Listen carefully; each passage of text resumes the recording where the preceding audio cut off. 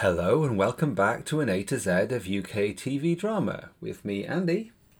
Well, you say you're Andy, but I have a birth certificate here that actually says that you were born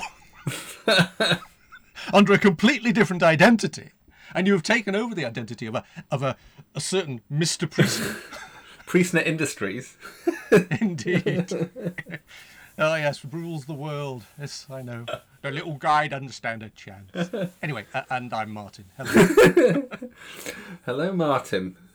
How the heck are you? Your surname isn't Borman by any chance, is it? Well, some people have been known to say that. Oh, yeah, he's that very boring man, but I don't think that's quite the same. Oh, no, probably not. Ka-chung. Yes. I'm glad you added the sound effects yourself. I wasn't going to. I'm getting the jokes. I wasn't going to do that in post. Early this week. I don't think I'm going to have much to say. Basically, I'm now talking to the person who's written the book on Kessler, and so basically the fundamental thing is I should say, well, anyway, what have you got to say? And I can shut up for 2 hours, so that's fine. Okay, the 2 hours starts now. Yeah, Kessler's a strange one because I went back to it this time thinking, oh yeah, it's that extra bit, isn't it? Which is kind of not how I feel, really. But it kind of dulls in the mind, and you kind of think, well, it's not as good as Secret Army. But boy, you watch it again, and you think, there's loads in this. It's really good. It's not Secret Army, but it's good. Very good. What about you? What do you think? Oh, I get to speak again. No, I didn't expect that. I've gone off to the pub. No, Kessler. Kessler is... It's an interesting series. I mean, I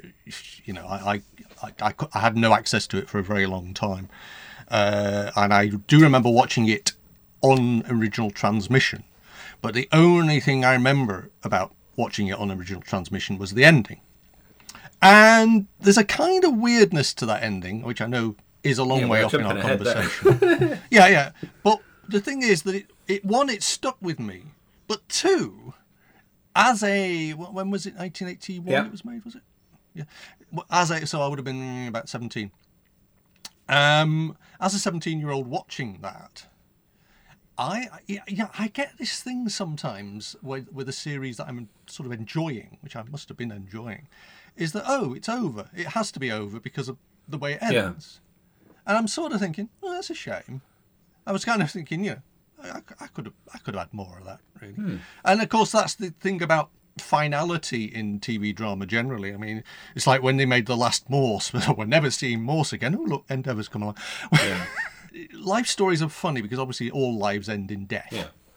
But life stories are funny because on television, because you kind of feel that somehow that ending sort of negates the rest in the sense of ongoing drama. I mean, I'm not really putting this very well, but I just sometimes feel, because everything that you see in a previous episode is irrelevant because of that ending. I almost feel that. Yeah, I feel that quite a lot. Once The Remorseful Day was transmitted in Morse, It almost felt like every other episode is like, well, it doesn't matter, does it? Because you know what's coming. It's an interesting way of looking at life, I have to say. Yeah, but it's just I find it particularly with TV dramas. I don't know. I quite like the opening. I quite like it. It's one of those things where where things like Doctor Who fans specifically like to join the dots. Yeah, and I'm quite fond of more abstract. I like there to be possible here, and the adventure goes on forever. That's the kind of thing. I like the idea that there are just things that you don't have explained sort of out there. So I kind of feel that the full stop at the end of Kessler sort of feels like the full stop on the whole of Secret Army as well. Yeah, I think it has to. And yes, obviously it has to do that job. It's just that somehow, on some level, it leaves me feeling just mildly disappointed, because you just feel, well, there won't be any more. There won't be any other stories to be told. Sure, yeah. I mean, during Kessler itself, fascinating fact, Gerry Glaister, who devised this series with John Brason, and also he also produced it, he asked Clifford Rose, who plays Kessler, for those that don't know, that did he want to come back and do a second series during production? And Clifford was like, no, I think this is it, mate. So Clifford decided that rather than Gerry. But the thing that most surprised me looking back at it now was I hadn't remembered the viewing figures that were so good. They were around 9 and 10 million, which... Well, it was, 2 years after but there'd been a significant repeat season just before it, which I think... But people were eager to see more of that story. I think that's the interesting thing about it. But I think that's the biggest hurdle that Kessler has to overcome, and that is... that it's not Secret Army. It's not Secret Army. And it was pitched as being a sequel to Secret Army. It is, but it kind of isn't. In my book, I argue that it's more of a spin-off, because it doesn't have many of the same characters. It tries to create its own new world, and those trappings of the Candide and all the Secret Army gloriousness is just only there briefly.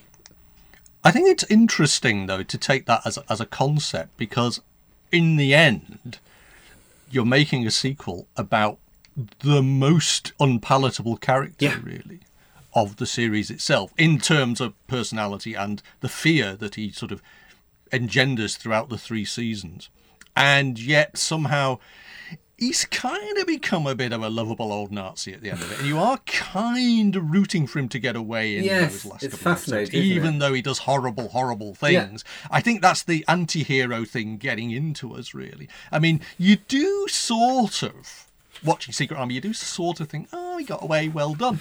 And then you think, no, I shouldn't be thinking like that. But that, I think, is a reflection of the greatness of the performance and the character, and the way that, in many ways, it shows that, the enemy, quotes, are not always all bad. They have charm, they have personality, which makes them interesting, even though they are doing these monstrous things. And that's a very difficult thing to actually square inside your mind. Yeah, because I think occasionally you forget that Kessler is a dangerous fanatic, and about the hundreds and hundreds of people that were killed on his order, and also his dream of the Fourth Reich, which is completely balmy. Oh, absolutely. I mean, you do get that throughout this series. You do get this obsession coming through, and it is quite frankly bonkers. Yeah. But then at the same time, one of the things that kept coming back to me this time watching it was, I think, since I last watched this, and I don't know when that was, for writing this book, probably 2008, so it's quite a while ago, the rise of nationalism and right-wing ideologies is terrifying, and therefore Kessler feels more relevant now. Well, it was a fear, wasn't it? It was a fear they were writing about, even when this series was being made, that sense of the worry of the growth of the right in Germany. I mean, even in one of the interviews, I think they even mentioned Le Pen. Oh yes, Michael Briant was, because he was in France. Yeah. Yeah, so it is kind of, it's always bubbling under there, but most of the time, quotes, civilization says that kind of extremism is wrong. I think that kind of thing is starting to dilute now, because nationalism has been pushed into into the centre stage, and people are wrapping themselves in the flag, ironically, with some of the ways this show goes. They are wrapping themselves in the flag, and actually that kind of thinking is becoming more fashionable again, not fashionable, but more popular again. Yeah.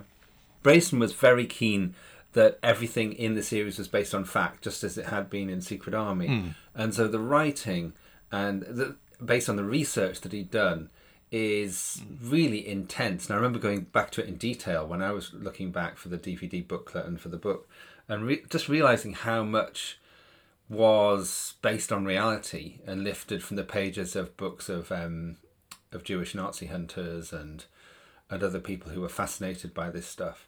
And you've got to remember that, of course, of the time, very late 70s, it was absolutely the era of remembering these war criminals were still amongst us, and that they were at large and they were still alive, which of course they're not now.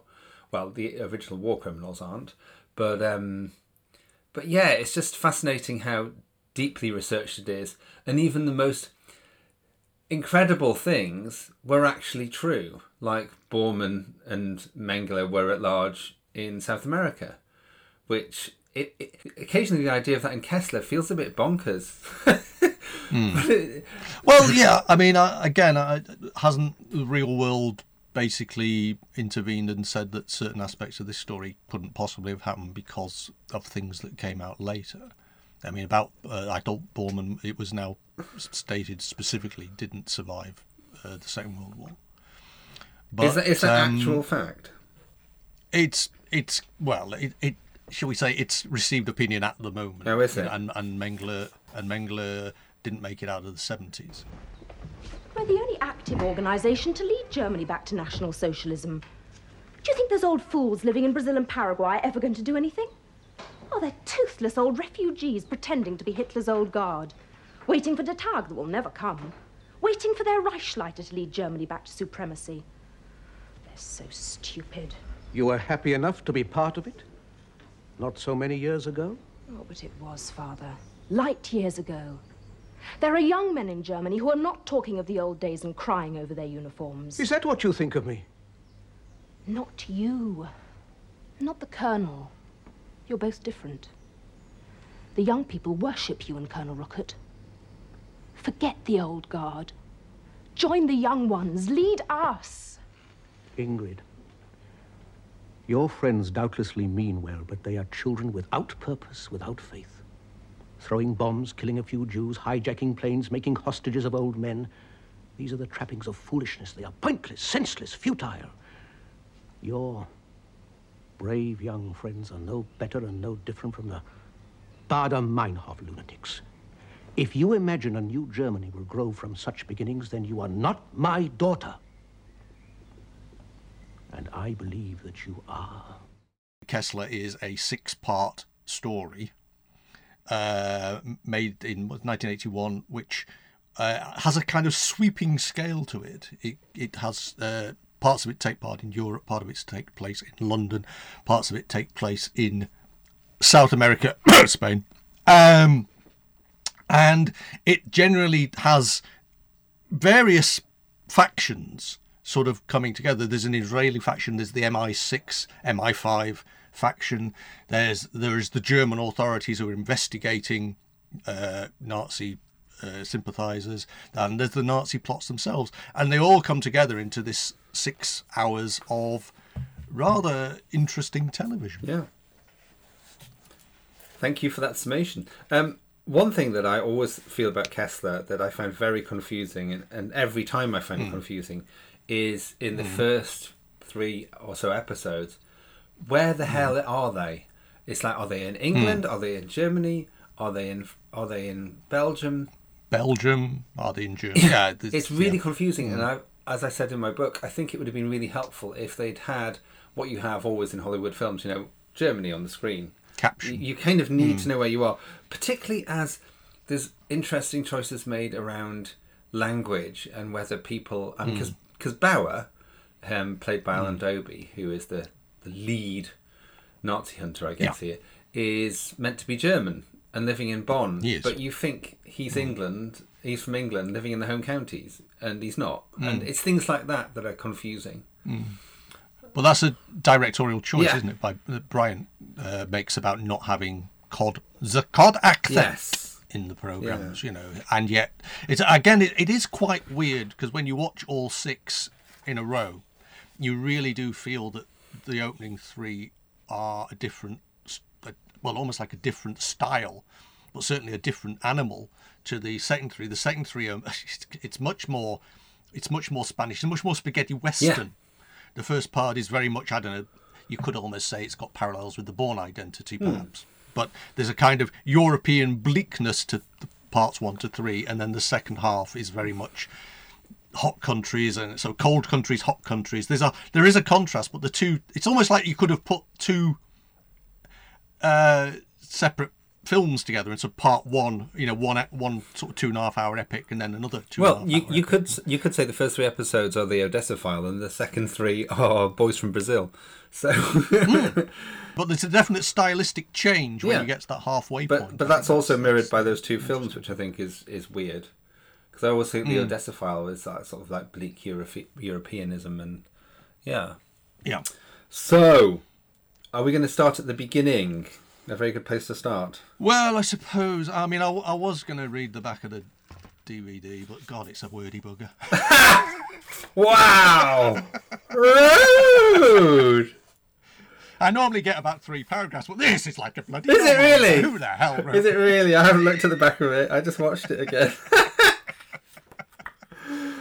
No, God bless. And I will swiftly go through the back of the DVD, which has become traditional. Kessler is the exciting sequel to the classic BBC drama series Secret Army, and sees Clifford Rose reprise the role of Ludwig Kessler. Ludwig Kessler. Different story. Yeah, very. Ludwig Kessler, a part for which he won much critical acclaim, written by Secret Army's script editor and principal script writer John Brason, Enemy at the Door, The Fourth Arm, and its creator Gerard Glaister, called it The Brothers Howard's Way. This 6-part thriller takes up Kessler's story some 30 years after the war. The investigation of Belgian journalist Hugo von Eyck into the true identity of the successful German industrialist Manfred Dorf brings Monique Dernfoot, Angela Richards, back to Brussels for a reunion with her lifeline colleagues Albert Foiret, Bernard Hepton, and Nathalie Chantron, Juliet Hammond-Hill. Other new arrivals to the Belgian capital are West German intelligence agent Richard Bauer, Alan Dobie, War and Peace Crib, who fears the re-emergence of National Socialism, and army-trained Israeli Mical Rak, Nitza Saul from Doctor Who is seeking revenge for her dead mother. Kessler's colleagues in the Kameradenwerk decide that he must leave Germany behind, and he heads to London with his determined daughter Ingrid, Alison Glennie, Blake 7, and his manservant Franz Höss, Nicholas Young, the Tomorrow People. However, do you want me to go? However, the persistence of Kessler's pursuers ultimately forces him to leave Europe for Paraguay. There he is reacquainted with his old friend Don Julian, Yqueras? Yeah. Yqueras, Guy Rolfe, Secret Army, and the despised Dr. Josef Mengele, Oscar Quitak from the death of Adolf Hitler. Kessler holds the key to the global future of Nazism and seeks an audience with Reichsleiter Martin Bormann, Will Hans Ruckert, Ralph Michael, Empire of the Sun, and the Kameradenwerk, or Ingrid's neo-Nazi organisation, gain access to the legendary Nazi fortune, and what role will Kessler take in the Fourth Reich? And then the rest is digitally remastered DVD stuff, which you don't need to hear.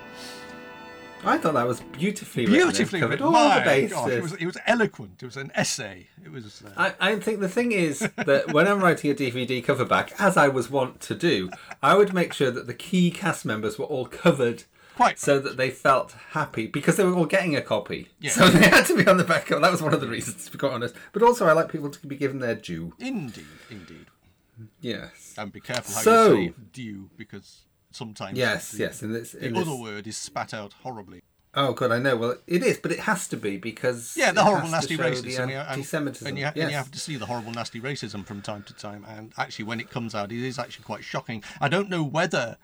one of the things about Kessler now is whether, because I know you said it was more relevant today than perhaps it was when it was made, but it actually the unpleasantness of the Nazi characters really does come across, and it actually is quite shocking because I think we sort of gloss over this stuff a bit more in modern dramas, and actually the real sort of basically dyed in the wool racism that you see on display in this is actually quite hard to take.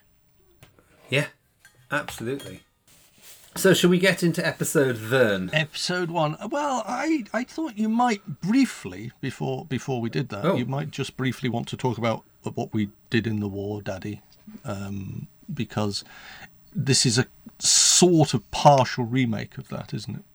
Yeah, absolutely. So that was set in 1969. It was the 43rd episode of Secret Army, written by John Brason, directed by Victor Ratellis, and never broadcast. Not available as a DVD extra. Because it's a mess. It's terrible. Partly because of so many different reasons. The main reason, I mean, I've always called it "What did you do that for, Daddy?" Because it's so terrible. But it's just the choices it makes. It also uses a lot of weird graphic choices in terms of like new technology that Victor's is playing with, people like hovering around, so technologically it looks shockingly bad. It's also set in 69, isn't it? It's set 10 years earlier than this, really, but and it's just a real downbeat ending to the series, whereas the execution ends it on a high. So I kind of wish all copies had been burned rather than stored at the BBC. But it's interesting because it tries to show the effect of the war all this time later on the regulars, and you know, how is Kessler doing now? You briefly find out, but I think the point is that, for instance, Tenko took a whole series to show the impact of the war on its characters, whereas Secret Army was trying to do that in one ridiculously quick episode. Which was never going to be satisfying and never really show the true impact of everything on these people. And I think that would have been a fascinating series. Well, post-war Belgium. Yeah. And post-war Germany for Kessler. We've not ever really touched on that in dramas, have we? I mean, it's a period in history. I mean, we talk about the 50s now as sort of, you know, in terms of rationing and what have you here, austerity and what have you. Yeah. But actually, that story of rebuilding Europe, I don't think has been shown on screen very much at all. Yeah, and Clifford asked for it, and he also wanted to work with Hazel McBride as well as Madeline. So, you know, because they worked so well together, and they wanted to have that rebuilding story of how, you know, how somebody actually managed to rise to prominence, having had this other identity without anybody noticing. Yeah, but he was just told it was just too expensive to recreate the rebuilding of Germany, and I understand that in the, you know, that 1950s thing would have been hard to do. It is touched upon though, isn't it? You know, we get that sort of essence. I mean, it's a couple of lines, but you do sort of get that impression that he's come from point A and we are now at point B, and there's been this almighty rise to industrial or business power in the intervening years. But it is the roots of that story are actually in that never transmitted episode, aren't they? Yeah, they absolutely are. Thankfully, the makeup is improved for the Candide regulars when it comes to Kessler episode 1, because it's quite flaky and bad. And also, what's really interesting to me is that the dialogue given to Albert and Natalie in What Did You Do in the War, Daddy is repurposed for the last episode of Kessler. So lines that are given to Albert in What Did You Do in the War, Daddy are given to Bauer. This thing about not taking a single life, one human life is important. And Natalie's lines, thankfully, are given to Kessler, and they are about how, well, the communists were worse, which I could never cope with from Natalie. It's like, oh, the war's pointless because the communists are far worse. And it's like, what are you talking about, Natalie? Why are you suddenly some anti-communist freedom fighter with, a weird headscarf? It's just very odd. So, but when we come to actually the series itself, we do get in the opening episode anyway is we do get appearances by Natalie and where are they? Monique and Albert, as old people who have not actually, as far as we can tell, not really met up very much in the intervening 30 years. And the interesting thing, I think, is that they are given different points of view. Albert wants to forget it all, and does it matter anymore? That does it matter anymore? Thread runs through the entire series. Why are we pursuing these people? Surely we should just move on and forget about their crimes and their evil. And that actually sort of just sneaks in every so often into the storyline. Whereas basically Monique, nope, that's him. I know, I recognise him. It's him. It's definitely, and he should pay. And I guess that might comes down from a sense of how you personally suffered. I do wonder with Albert specifically whether the reason he doesn't want it churning up again is because people might ask more questions about him. It's and a how he got self-interest. the Candide and the money and all that. Yeah, possibly. Of course, Monique was in a cage. She was almost, shaved as a collaborator, etc. Did he by any chance show you that film he had? And that interview with Kessler? It was Kessler, there's no doubt about it. Yes, that's what I said. Albert wasn't sure. I said I wasn't prepared to be definite. But, in any event, what does it matter? Well, I think it matters. I thought he was dead. There are moments, again, I mean, I know that you like this show, and I don't want to be hypercritical. There were moments where I was getting a very Five Doctors vibe from it, when they walk into a room, Oh, absolutely. It's the sudden, I'm a guest spot. Oh, I'm a guest spot. And exactly. No, totally. I feel that as well. Oh, don't worry about critiquing it, because I feel that it's one element of the series that doesn't really work. It didn't work in What You Do in the War, Daddy. I don't think it works in Kessler, because there's a desperate part of you that wants you to suggest, oh, Monique and Natalie, why don't you go on the run and chase him down, sort of thing, and it could be about you again, and how wonderful it was when you were running the line. But it doesn't make sense for them to do it, I don't think. I think the one it does make the most sense for is Natalie, because she was so strong and did so much and was capable, but she doesn't have a motivation like Mical does to do it. And also they put her in a wig that makes her look like Miss Babs from Making Antique, so it feels less likely on those grounds too. But they are cameos, aren't they? They are cameos to say this is a link to the other series, and they are not returned to at all. I mean, we don't find out, as viewers, we find out, they all managed to have reasonable lives in the intervening time after the war. Well done. But one thing I was going to say is that two of the original plans for Kessler as a series, the first was crazy, was that Reinhardt had a twin brother who we'd never seen before, played by Terence Hardiman, who was going to chase down Clifford Rose. That was one of them. With a sinister moustache. And the other one was that the Lifeline regulars would do the hunting down of Kessler. Okay. So they were both planned, but both dismissed as unworkable. It's kind of a hard sell, though, isn't it? I mean, I think that's the thing. When you're writing a sequel to a series, it's quite a hard sell to not have many, or more than one of the main characters in it. For the viewer, they sort of say, "Well, I really want to. I want to know what happened, what Natalie's doing. I want to know what Monique's doing. I want to know what Albert's doing." Absolutely. And seeing as also you get them in the start credits of episode 1, you're kind of like, "Oh my god, it's so exciting! All these people are going to be in it," but they're just in it for the one. So it's like, oh, okay. So it's a bit of a sad reunion as well, isn't it? I mean, they sort of drift off again at the end of it, and it's kind of like, oh, that's it, really. And they don't seem to like each other very much. No, exactly. And you kind of want them to be much more emotional with each other, but it's just, no, it's not going to happen. And I kind of like the reality of that. I think that feels quite real. That's more my experience of reunions. Not that I was ever in a resistance organisation and reunited 30 years later, but you know what I mean? It's kind of like, it feels like the off-kilterness of it, that it isn't all lovey-dovey. It's kind of right. I couldn't go, not without saying goodbye. Come back. Bring Stephen and your son next time. We have plenty of room. There didn't seem to be much time. Everything went so quickly. Goodbye.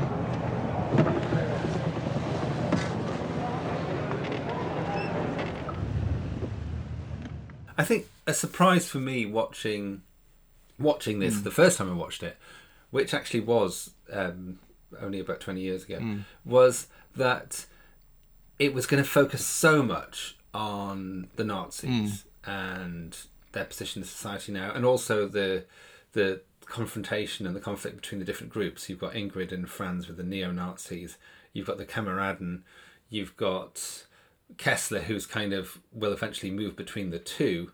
And you've got the old guard in South America who are part of the Kameraden, but ultimately they're dismissed as well. And it's in the Yqueras as well as the financier, who's kind of he's a dyed-in-the-wool Nazi, but it's just interesting that the factions are the focus, and that surprises me, but also makes sense. There's also a nice broad streak of irony that runs through the series, and it's the affrontedness of Kessler about the unwarranted invasion of his privacy and stuff like that. When you think of what he did, all his he has this massive sense of entitlement, and how dare people do this, how dare people, and that comes in time and again throughout the whole sort of 6 parts. Really, there are these moments where you just get, again, due to the magnificence of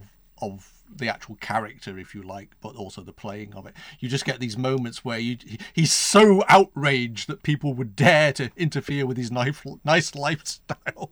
I know, because he's built it up, and he deserves all this, and he really does believe it. And I think it's also that entitlement because he always felt he should have been running the world. And that should have been the outcome of the war, that he was running the world from a really senior position. And he's never quite got over that fact. And I think also losing Madeleine has a huge impact on his motivation, on how he is, because that was the one real love he had in his life, and it was his redeeming quality. Although he does have his daughter. He does, but I think there's a suggestion all the way through this that he doesn't really love her. And in fact, she's a means to an end, really. Yeah, and him going to her side at the end is actually a bit of guilt that he's never really been there for her. And because she is more like Kessler than she is like Madeleine, even though her delivery is more like Madeleine's. And I kind of like that connection of that flat delivery that Hazel McBride always gave. And that's not a critique of Hazel. It's saying she always made Madeleine quite enigmatic, and I think Alison Glennie does the same for Ingrid, but it's just interesting that you kind of feel like, is she going to be? No, she's her father's daughter, and it's very much about power and position, and she's just as fanatical as he is, which is quite scary. The Reichsleiter is still our leader. He's trained many younger men to take his place when he drops dead, groping the middle-aged signoras whose husbands are too intimidated to object. Ingrid.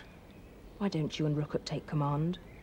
Between you know everyone, and still have faith in the Reich. They've never even seen Bormann. Oh, who cares about him? He was never anybody. The others were great. He's nothing. He is alive. That is not nothing.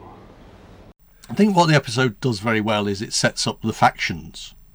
Yes, you actually get an idea of the various sort of pieces on the board and how it's going to play out over the 6 episodes. I mean, we get the Israeli contingent, which is basically you get Nitza Saul and her friend, who are they're like backpackers. It's what do you call it? It's Arc of Infinity. Arc of Infinity all over again. I got strong Arc of Infinity vibes from that as well. That's hilarious. Absolutely. It's just Brussels rather than Amsterdam. Indeed. But the interesting thing about the way, because obviously the episode ends on quite a shocking event, in the sense that the wrong girl gets murdered by the Nazis, and there's some horrible Nazi symbolism and all that, and it's really, I mean, am I being unfair when I actually wish they'd swap the 2 actresses around?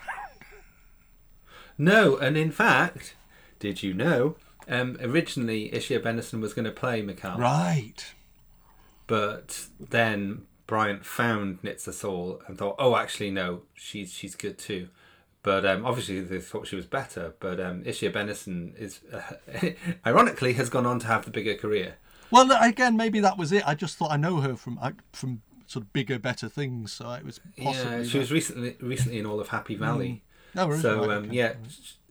I know you don't go for modern TV, darling, but she was in EastEnders for years as well as Gwizine Osman. But so it is an interesting choice, and I never really know what I feel about Nitza Saul as Mical, and also Alan Dobie, but I think it's just they don't have enough to do, because this series is really about the Nazis. Yeah. It's not about them. They're not the leads. In fact, sometimes the story seems to be treading water to find them something to do, to be honest. It's yes, absolutely. Yeah. We believe we know the signatories to it. We believe one of them is a man calling himself Manfred Dorf. We believe the moving of that money is imminent. You mean they're going to try and blow up the world? You'll have to do better than that, Mr. Leiter. For reasons that must be obvious even to a foreigner. And a Jew. We must be certain who is a Nazi and who isn't. We need to know what they intend to do in order to thwart it. Now, we are very near to cracking this, Fräulein. We do not intend to let any young lady hell-bent on personal revenge spoil years of patient and dangerous work. Do I make myself understood? You do. I'll think about it. I mean, actually, if you just focused on, the Nazi plot side of it, it actually might have, horrifying though it may have been, it may have actually been a more interesting series if all these people on the... you could have slightly structured it differently, because obviously there is an importance. But you get an awful lot of waffle with the MI5 and MI6 crowd. Obviously great if you like watching Doctor Who actors turning up in things. I mean, you get Jeremy Wilkin and who's the other one? Oh God, he's so famous. The large gentleman. Harold Innocent. They are big name sort of character actors from that era, and play a lot of those sorts of parts, but it does feel I find the MI5, MI6 stuff a bit pointless, really. Yeah. Apart from the fact that they have to liaise with Alan Dobie's character to explain why he's able to do what he is while he's in London and all that kind of thing. I don't think in storytelling terms a lot of that stuff actually matters. I agree, but I think it's just there because Tinker Tailor Soldier Spy was so popular at the time. Although I've got to be honest and say, one of the things I did write down is that Kessler, with all its intrigue and everything, it's not Tinker Tailor Soldier Spy. It doesn't have quite the same atmosphere, or at least the consistency. Right? I know you're not a huge fan of Tinker Tailor, but it has a mood that runs through it, and I feel that Kessler is a little bit more vague, if you like. Yeah. No, I think it's more that I can see that Tinker Tailor Soldier Spy is really classy drama. And for some reason, Kessler isn't classy drama. Doesn't feel it, does it? No. Classy is a good word. I wish I'd come up with it. Yes. And I just can't quite put my finger on why. And I think somehow it feels like this occasionally descends into pantomime. And it's partly because there's a lot of strutting around. I wrote in my notes in my book. The revelation towards the end of the episode that Ingrid is like her father involved in such a movement would have been considerably enhanced if earlier in the episode we'd seen her at a rally, say, or having a clandestine meeting with like-minded individuals, rather than strutting around in her high heels to no great effect. And it's the fact a lot of it is reported action, and there's a lot of sitting in studios talking to each other, and I think Tinker Tailor Soldier Spy, there's a lot of dialogue. Do you think it would have benefited from being all on film rather than... Yeah, I was just about to say that. I think that's the main difference. And it just makes it feel a bit more Doctor Who-y. It just makes it feel a bit more... And it worked in Secret Army, so, it's an interesting thing when it... I think there's something about... Sometimes it's just 70s fashions, or somehow it just can... Late 70s telly, early 80s telly it can just now seem a bit naff and a bit cheesy. And I don't know whether maybe, 10 years on again, it'll look classy again. I don't know. It's really odd, because it probably at the time looked quite cutting edge and exciting, But we've said this about other series, that certain ones that were made, even like Yellow Thread Street at the time seemed, interesting. Oh, I loved it. And yet now you look at it and go, ooh, That was terrible. Yeah. I think on that basis, this stands up really well. But yes, it does have that sort of... Yeah, it's not top tier, is it? It's somehow... but I hate to say it's sort of Howard's Way level, but no, because it just some of it looks like I think it's actually a lot of it is to do with more portable cameras. I think it's just it somehow looks a bit, I'm not saying even like triangle or but that sort of it's something about the way it's shot that just makes you feel a bit I can't really put my finger on it, but there's something about it that bothers me. Sure.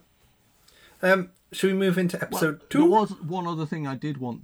I mean, because obviously a lot of stuff's set up in that opening episode, like the fact that Kessler has the key to the money box of the Nazi fortune. But also there is a scene where we actually go to Kessler's house. Mm-hmm. It's weird, actually.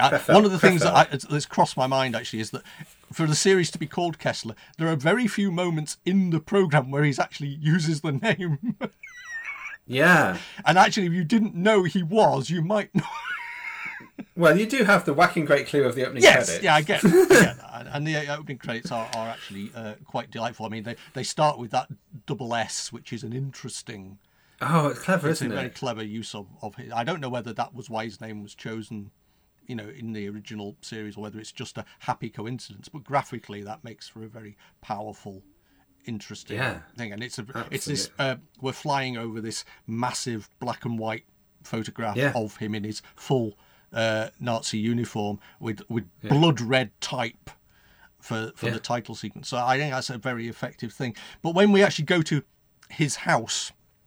Or his HQ, we get to meet the lovely John from the Tomorrow People, who gets thankfully not just stood there in his underwear as he occasionally was in the Tomorrow. Who gets to spit out that J word very angrily at one point, which is kind of powerful stuff. But he also Mical is out there with her rifle trying to get a pot shot at Kessler, and she is caught by. It's amazing how I mean, I don't know about you, but as job applications go, security guard at a Nazi nest. I wonder how they get these people, really, but basically they get these people to be quite horrible and effectively. And I don't like to be critical, but there was a little bit of a Monty Burns, release the hounds. Oh, absolutely. Release the hounds thing going on there. But it's it's tropey in that way. Yeah, and he basically gives her a proper groping when he's searching her, which of course, because basically he's a nasty Nazi. Yeah, I mean, that's something I wanted to pick up on, is the groping in the serial and the sexual elements. It kind of makes me think this is Torchwood to Doctor Who sort of feel. It's like Kessler occasionally thinks it's more adult or tries to be more adult just because it's a bit more violent and it's a bit more sexual, but that doesn't make it more adult. In fact, Secret Army comes off as more adult because it doesn't go there. Yeah. Do you think there's a parallel between the Mical and Bauer relationship as the Kessler and his daughter relationship? Do you think there's an actual father-daughter thing going on with them, or do you think they're at it? Now, if this man Dorf is Kessler, he could lead us to it. If the fortune, as they call it, could be somehow destroyed, then the chances of a serious revival in Nazism would be over. Very well. I will work with you. Will you? Well, that's very courageous of you. But this is a job for professionals. I've had military training. Not much use for this kind of work. Then I will continue alone. Now, you've almost been killed twice already. You've achieved nothing except getting in the way. Now, please stop while you're still alive. I will get Kessler. Oh, right. So I think when it's the first 3 episodes, I think it's a father-daughter thing. But when they get to South America... It all gets a bit flirty and hot and sweaty, doesn't it? It's obvious. But I think it's also because Alan Dobie's character becomes more of an action hero when he gets out there. So it doesn't feel quite so distasteful as it does earlier. And you think, actually, come off it. She's half your age, mate. Yeah. Well, I mean, there's a bit where she walks out wearing just his shirt, isn't there? And yes, there's a lot of judicious leg crossing, isn't there? Yeah, no, I think later on it feels okay somehow because they're on holiday in a way.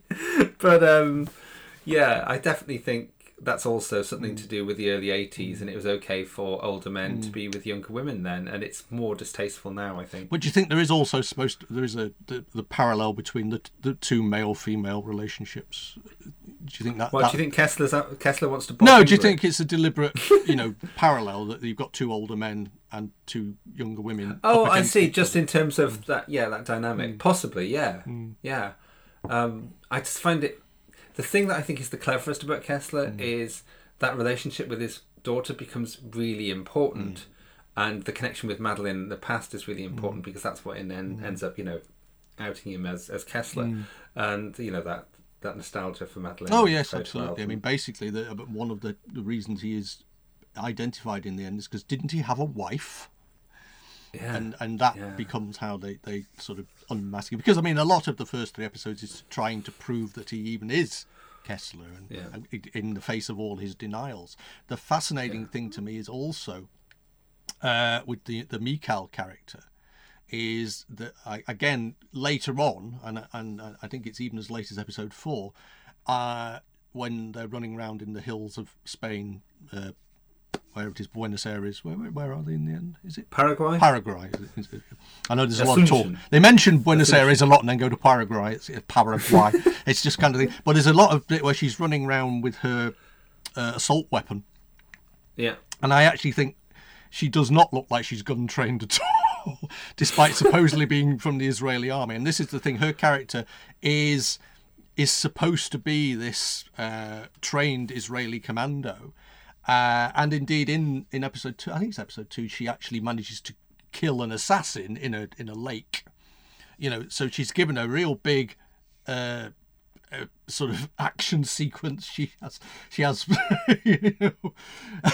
has proper agency in that, and she's really, they play up. But actually, you look at her and you think, nah. Well, actually, so this is where you're wrong. She wasn't army trained, Nitza Saul. Oh, is it not? She was, yeah. Oh, she was. The actress was. Yeah. Right. Yeah. Okay. Interesting. Well, it doesn't come across on screen. That's all I can say. No, exactly. Because Michael Briant was, I think that's one of the reasons why he was keen on her, because he felt she could carry the action, because she had been army trained. And it was also why, when there was those torture scenes, they took it further, because they both had experience of that, which is pleasant. Michael Briant, because he'd studied it for Blood Money. And Nitza, because she was army trained, and Nicholas Young was just along for the ride. I think he was having a whale of a time on the series, but I don't know. I don't know anything about his training. He certainly used to, what was it, jaunt a lot? Well, certainly wear natty belts. Natty belts. Yes, I have natty belt training. Does that help anyone? In episode 2, Alan Dobie in the woods is wearing a natty hat, so there's a lot of nattiness. Natty is a good word. It's not used enough. Indeed. But episode 2 is more of a spy thriller, I think. You've got, I mean, you get the assassination of the TV man. You get Alan Dobie getting the window shot out of his car, by an assassin. Yep. There's an awful lot of sort of skullduggery afoot. And again, it's kind of interesting that it has a feel about it, but again, it's kind of like this week we've decided we're a spy thriller, whereas last week we were something else, and next week we'll be something else. It's a kind of inconsistency in style I find across Kessler, which is either very good or very troubling. I mean, maybe it keeps the viewer interest, but I remember thinking specifically when I was watching episode 6. That it's actually very hard to believe that this all started off back in Belgium 5 weeks ago. It doesn't feel. You actually have to think very hard of where have we come in this. Yeah, and yet it has that great canvas, but somehow doesn't feel epic. Yeah, I don't know why. It's just one of those strange and peculiar things. But like I say, I mean, the TV man is killed using one of these brolly poison things, as far as I can see. Yes, which is very more modern, isn't it? That's very of today. That's a real thing. Yes, and we also get a scene in that where actually Nick and Ingrid are Sorry, Nick, I should say. Hans, isn't it? Hans and Nick, Ingrid. I keep giving it, yeah. Hans and Ingrid are in bed. Franz. Franz. Is it Franz? Is he Franz? Franz, yes, Franz Höss. Yes, yes. Hans Frost. I'm getting it back to front. That's all right. But in the book, he's Franz Melekar Höss, and Melekar is dropped because he was actually partly Jewish in his ancestry, and that's one of the reasons he spit so hard against the Jews, because he's trying to hide the fact that he's actually a Jew himself, which is interesting. But basically, Franz has this scene where he actually basically says that these old Nazis terrify him. They actually are terrifying people. Are we going to take on your father and Colonel Ruckert? Are we going to take on the Kameradenwerk? We may have to. Is there any possibility as I see it? You're frightened of them, aren't you? Yes, I'm frightened of them. Anyone who isn't is a fool.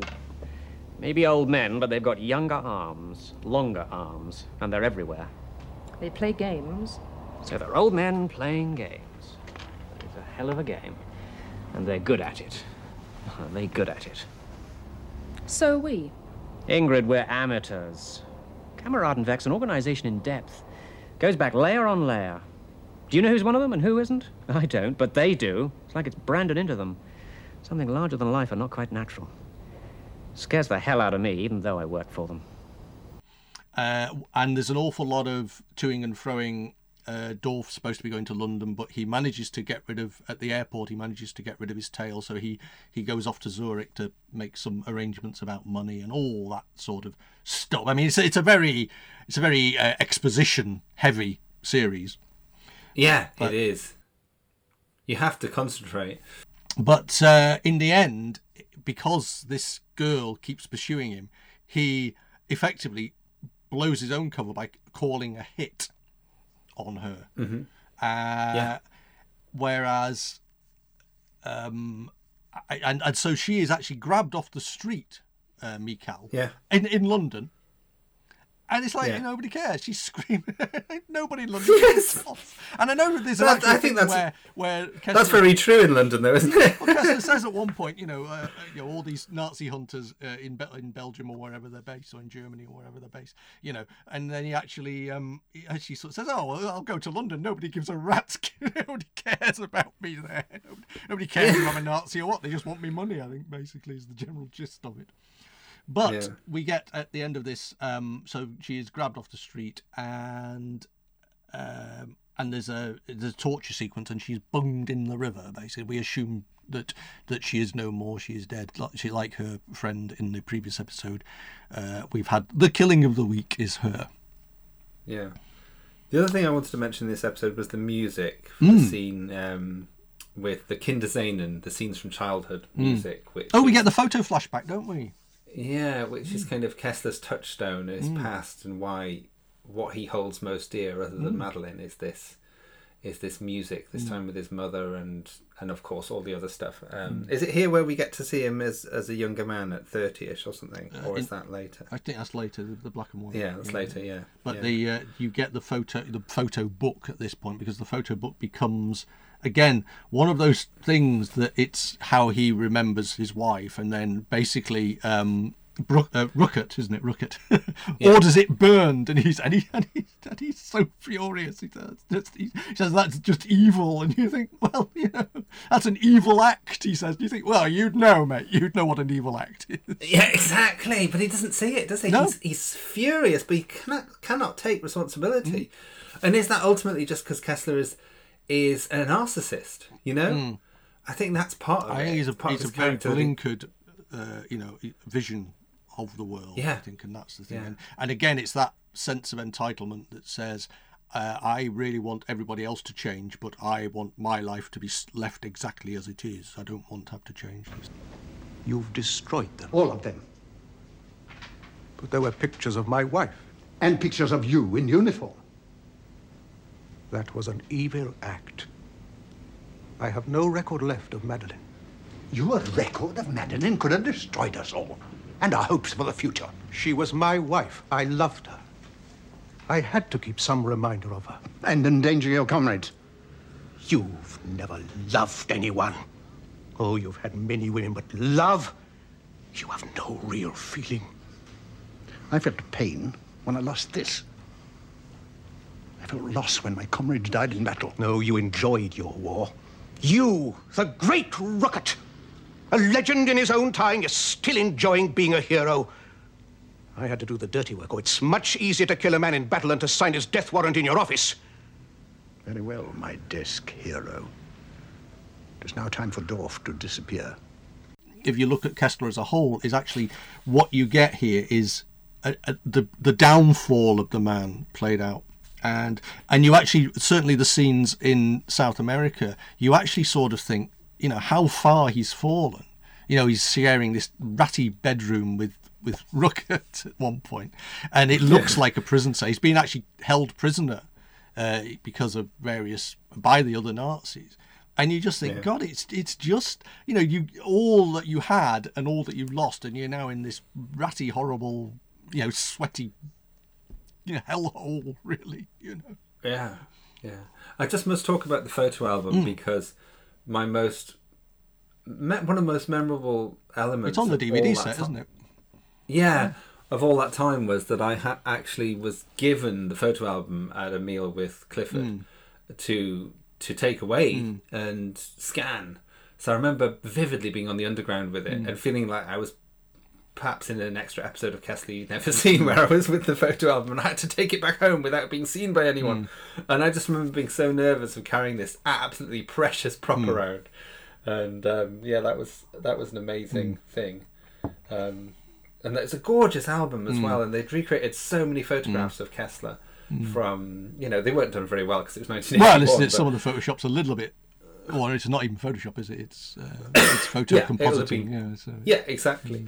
But the fact that they brought Hazel back just to take photographs is just wonderful. I hope they paid her a full episode fee. Well, I think they will have done because Hazel knew what she was worth. Let me just say that. Fair enough. Anyway, yes. So when we get to episode 3, Mical is rescued from the river and is taken to an MI5 flat, where one of the things that made me smile was this whole thing about paying the milk bill. Yeah. Alan Dobie said, "Oh yeah, you have to do it, but you have to pay the milk bill yourself." Here's a. That's just so wonderfully MI5. There's a lovely bit where Tom, Harold Innocent's character, turns up and he's carrying a bunch of flowers for a meeting. Yeah. And he's offered a cup of coffee and he goes, "Only if it's the Malay blend."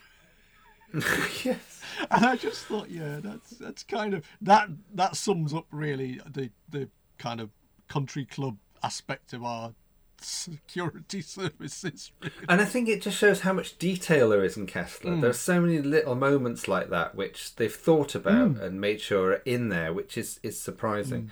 A note I made was about how when Mical wakes up and she's got all of her dynasty style hair and makeup immaculate despite everything she's been through. She's got a tiny cut on her lip and it's like, well, that's not very realistic. Well, she's been horribly tortured, hasn't she? And it's interesting because there's also a line that I think it's Kessler's line, which is, you know, when they're sort of saying, oh, well, you know, when the body's found, he's just saying, oh, every night in every large city, girls like that just get killed, like it doesn't matter, nobody's going to care about her at all, you know. Yeah. I did love the bit where I think I love Mical the most in the whole of the series is when it's like kind of Bauer's kind of warning her off and she's willfully misinterpreting it, and when she says, "Very well, I will work with you," when, you know, that's not what he's saying. He's saying, "No, you've got to leave this alone." She's like, "No, I will. I'll do this and we'll get Kessler." And she's very much goading him into it as well. And I think that's fascinating. And I love the fact that she follows Kessler all the way to Paris and Bauer just thinks she's out shopping. It's just like, well, isn't there a moment where they're actually in the same railway station?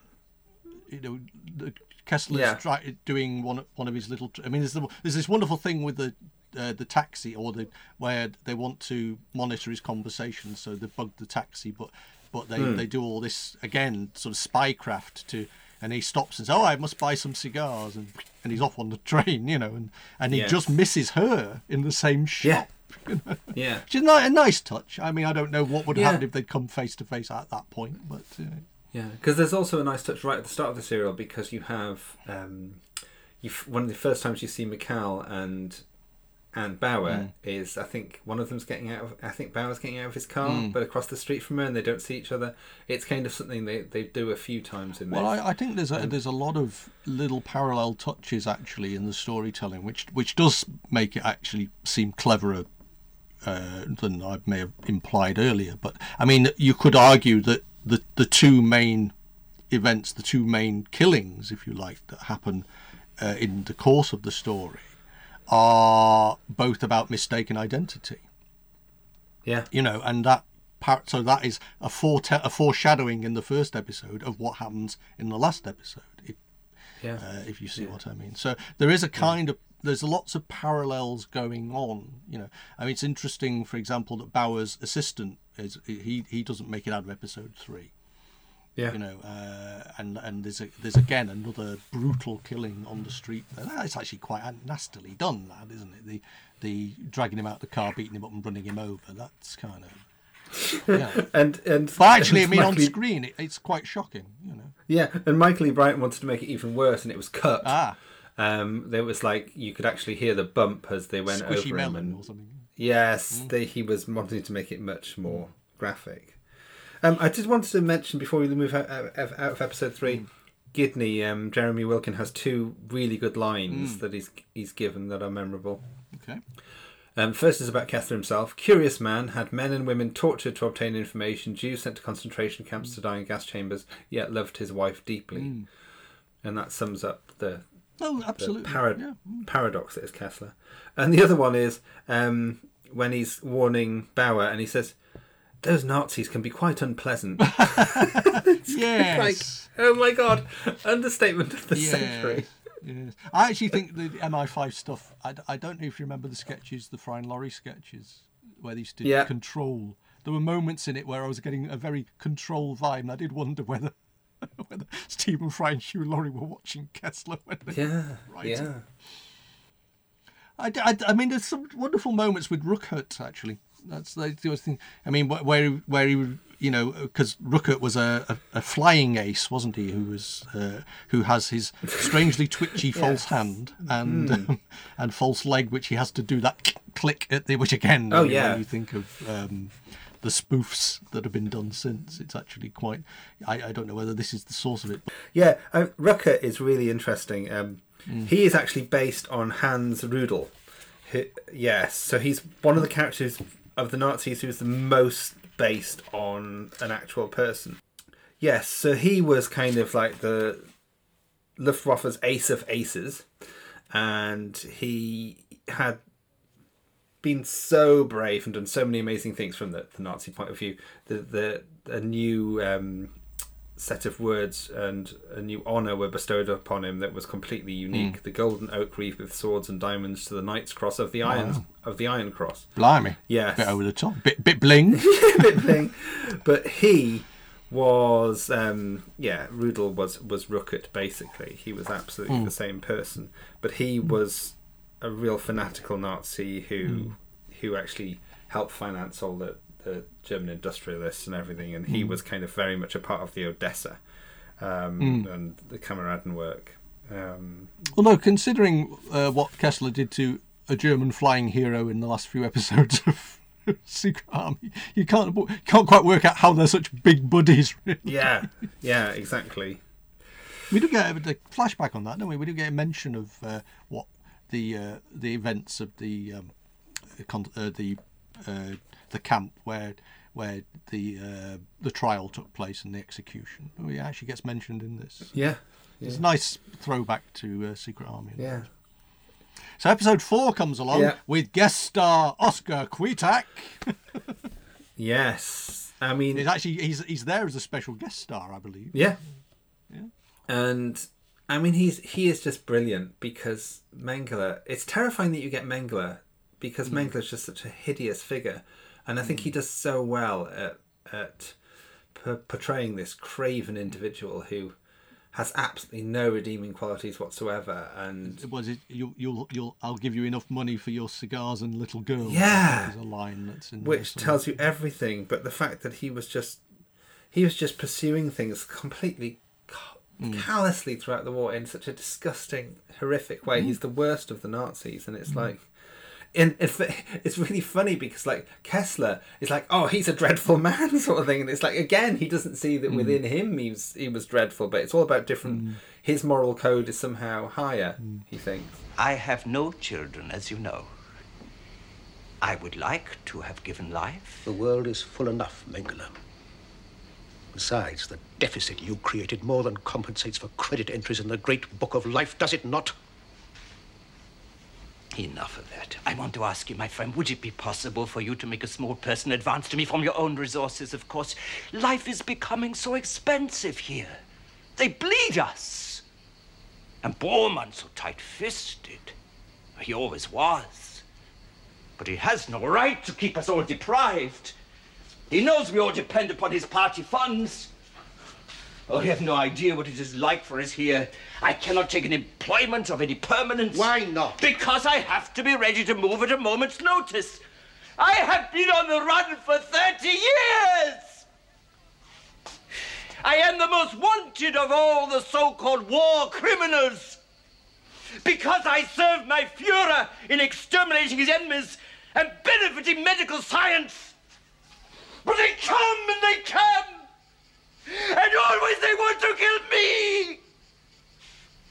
Now, we change directors, don't we, for episode 4 and 5 to Tristan de Vere Cole. Yes, right? Tristan de Vere Cole, yeah, episodes 4 and 5. So that Michael E. Briant can have a bit of a rest. Yes, he was asked to do the whole thing. Briant had just come off Blood Money. He was like, no, I'm knackered, mate. I'll come back to do the finale because I'll set it all up. I'll come back to do the finale, but I can't do all of it. And I remember him saying he was really pleased that he did that because he would have died, he thinks, trying to do it all. Yeah. So the basically the next two episodes are the Paraguay sequences, really, aren't they? Yeah. They are very different in style, as we mentioned earlier. But they were filmed in Spain, is that right? Yes, in Almeria. Yeah. And I think that... So it is a spaghetti western, because actually there are moments in this. I mean, certainly when they start putting the ponchos and the hats on. Well, there's that silly moment, it's become a cowboy film. When there's silly bit with Mical and Bauer, and it's kind of cute that they're going along and in their gear, but it's kind of, and they have the silly spaghetti western music, but it's kind of also a bit silly, and it's one of those elements where I don't know whether I can take this seriously, you know. But then there's something about this whole pursuit of the Nazis which feels theatrical in real life. It feels heightened and somehow almost silly, but it's not. It's real, but it's, I don't know, I can't, because they really were Nazi hunters, you know, and there really were these people who did this.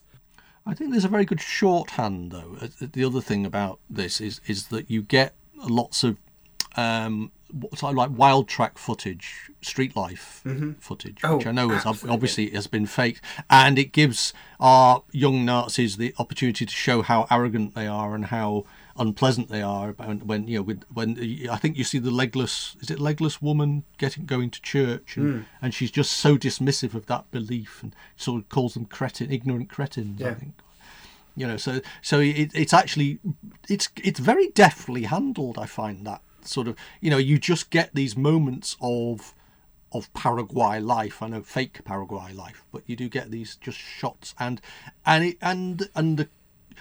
the contrast between the Nazi, the German sort of approach and the sort of more laid back South American approach, and you think, why on earth did they all end up there? And of course that is addressed in the dialogue. They ended up there because we like their money, and you know, we have no extradition treaty, and we'll take their money, but equally if someone gets rid of them, we'll take their money as well. You know, they bring people here. What do you think of Yqueras, played by Guy Rolfe? Oh, the very, very tall man. Yes. The very, very tall man in the suits. Yes, he'd been Oberst von Elmendorf in Secret Army. Ah, okay. Yeah. I love... But he wasn't the same character.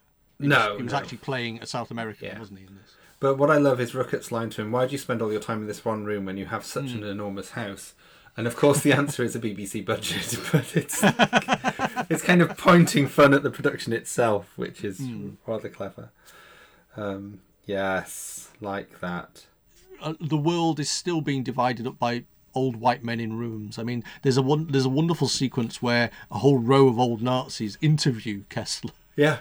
And he's like his little chair there, and he's got his sort of like interview panel, and he's kind of like, so how did you why is all this happening? And he's like, well, this girl found me and someone exposed me. What the hell can I do about that? Exactly. And he's so furious to being interviewed by Mengele of all people. He's absolutely livid about that. Yes. And yeah, as I said earlier, he's like, you know, he was saying about, oh well, Mengele murdered thousands. He was a butcher for his own perverted amusement, and yeah, that's not okay with Kessler. Whereas all the stuff he did, he completely can sleep at night. There was a very interesting thing actually that happened to me watching episode 4, and it was because I was actually sat there watching that sequence and thinking, I'm asking the question myself. So why did these Nazis? Why did they let Kessler handle all the money of all people? And then Mengele asks exactly the same question. That's really weird. And I thought, oh, it's not just me then. I obviously think the viewers will be saying this. Why him? Yeah. You know. Yeah. Which I thought was quite fun, you know. But I think like how Secret Army is trying to show that amongst the Germans that like kind of Brandt's the good guy and Reinhardt and Kessler's the bad guy, but yet in this series, it takes it a stage further and is saying, well, actually, within the Nazi factions, Kessler's a good guy, and then you've got Mengele and Ruckert, and then on the other side, you've got the neo-Nazis who are even more fervent and horrendous, Ingrid and Franz, and it's like, and they're more anti-Semitic, and it's so interesting that they're trying to show the layers amongst all these people, and that's really clever, but it's a dangerous tightrope to walk, because the danger is that sometimes it could be seen as, well, not pro-Nazi, but it can sometimes excuse the characters a bit. You can think, well, actually, are they okay based on this other person's even worse, you know? Well, you get a lot of debate throughout this of why are we pursuing them, why are we doing this? I mean, there's a whole thing about, in this episode, you know, that where the old Nazis are waiting for Germany to rise again and welcome them back, and the basically he says, well, Germany's not calling, it doesn't want you. It doesn't want you. And they have to actually have their eyes open to the fact that they're hiding away half a world away, in living like rats in, you know, quite well furnished rats, but living out of the spotlight and plotting for their return, which modern Germany is just not at that point in history interested in at all. It doesn't want them back. They're a stain, and you know, Dobie's character is there to actually remind us that Germany's conscience, it's moved on, and it's trying to move on, but it has this stain in its history that it wants to wash away. And that's why I think my biggest criticism of the whole series is that it would have been great if we could have just seen more of the neo-Nazi movement, the threat of that, and what Ingrid was actually propping up and leading. Because if we just had one rally, one moment where we felt, oh, this is actually a new threat, because the Kameraden's shown to be, this is not going to happen. This is old men, you know, in Paraguay, and this is never going to be. They're never going to see the Tag. But for Ingrid and Franz, it seems more real, and I just want to know, how real is that? Because they've certainly got the money, 48 million Deutschmark or whatever it is. So I just think the series should have done something to show that was a real threat, so it felt more compelling. I think the other interesting aspect of that, though, is that the new Nazis, the youngsters, are not trusted, but they come across as being a bit rubbish. Right. You know, there's a scene is where Ruckert is actually he orders a hit on, you know, he says, right, we're going to get rid of the Israeli girl and the and Bauer wants them for all, and he summons his young stormtroopers. And I just wrote down, it's Ruckert and the rubbish new Nazis. they were just crap. Which again maybe that's the thing. All of these regimes, they fall apart because people are a bit rude. Yes, well, I think that I rather love that. That's kind of good. I did really enjoy De Veerkol's direction when he chose to marry Kessler's dialogue. The tardy realisation that the dream is not to be fulfilled, there is no Fourth Reich and there never will be. And De Veerkol lingers on a shot of Ruckert's prosthetic leg, just to show how immobile the Kameraden are. It's touches like that remind me, oh my God, these directors are brilliant. They know exactly what they're doing here. That's not there's so many good things in this, and so many real human things that I forget are here. So you got this old men with a nostalgia for a time that was actually awful. Yeah. But they see it as glorious. Because they were important briefly. They were important. And they had status. Well, there's that thing, even when they're watching the videotape in episode 1, where how they all stiffen when Hitler the Hitler footage comes on, and you feel that they're almost about to do the salute at the television. They again beautifully played. That sense that they are still full of this arrogance and pride that from 30 years earlier. I do wonder if sometimes Kessler fails because not everyone within it is taking it seriously in terms of even just characters. Like, because even Bauer himself says, "I look bloody silly in this cowboy getup in this episode," and you kind of think, don't say that because that makes it feel bloody silly. Looks bloody silly, doesn't it? I think John Wayne's memory is safe enough. You want me to wear this? Oh, it's necessary, senorita. The Al-Azhar is not a good place to be.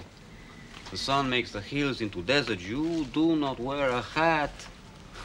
You become some sand in the desert. It's true. I have arranged horses for you.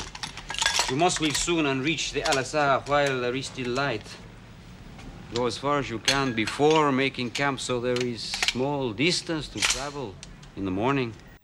Yeah, well, Roger Moore could have carried off a gaucho hat, and I think he did. No, I get that, but then again, I mean, if it's scripted dialogue or whether it's it's debatable, isn't it? But whether it actually, it's the sort of thing somebody would say, but it possibly punctures the drama. So. Yeah. Are we moving on to episode 5? We might as well. Yes. Yeah. In the desert. Yes. So where does this start? This is the is this the big action sequence? Well, this is where Kessler's going off for his meeting with Martin Bormann. Yes. Or at least Martin Bormann's arm. Yes, yes. Which is, it's a good budgetary decision, isn't it? In a series of, again, increasingly crap cars. I've noticed there's been a definite downfall in the quality of the vehicles. Yeah. I don't know if that's a deliberate. Well, I think they had terrible trouble in Almeria because the person who they had as the fixer couldn't fix, and he was apparently hated by everyone in the area and regarded as a nuisance. And they didn't actually have the right people employed to do all the work. And I think getting equipment and stuff was a problem because of this. And yes. I think the main thing, though, because I mean, this is really the action episode. Yeah. But I think the sort of main sort of overall arcing thing is that Mical's character, she only her focus is purely on getting Kessler. Yeah. And she has, the opportunity here to get Bormann, to get Mengele. I know. And she's kind of, no, I'm not interested in any of that stuff, blah, blah, blah, these names you've heard of. But no, he killed my mother. Yes. And then you realise it's just personal. Yeah. Rather than Israeli fanaticism, And I think you get this interesting thing now because, again, at this stage in the storyline, Mical is prepared to use a sniper's rifle. Yeah. But when she actually has him at gunpoint later on in the story, she doesn't want to do it close up and personal. She doesn't want to do that. She can't bring herself to shoot him through the head with a pistol. Yeah. And that, I think, is an interesting thing that people are quite, not say happy, but they're able to do these things remotely, if you like, at a distance. But when it comes to actual sort of one-on-one with a real human being that is in the room with you, that's a very different situation. Yeah, absolutely, and I think that's a really interesting aspect and message. Yeah. Yes. But also the whole hit doesn't work because Alan Dobie falls down a well. Yes, exactly. That's quite well done. I think that fall. I quite like that. Yeah.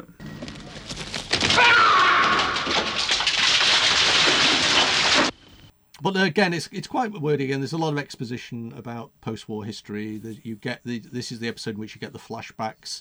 Yes.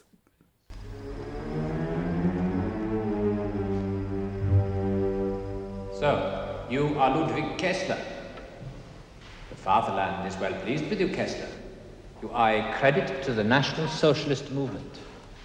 I am delighted to welcome you into the SS.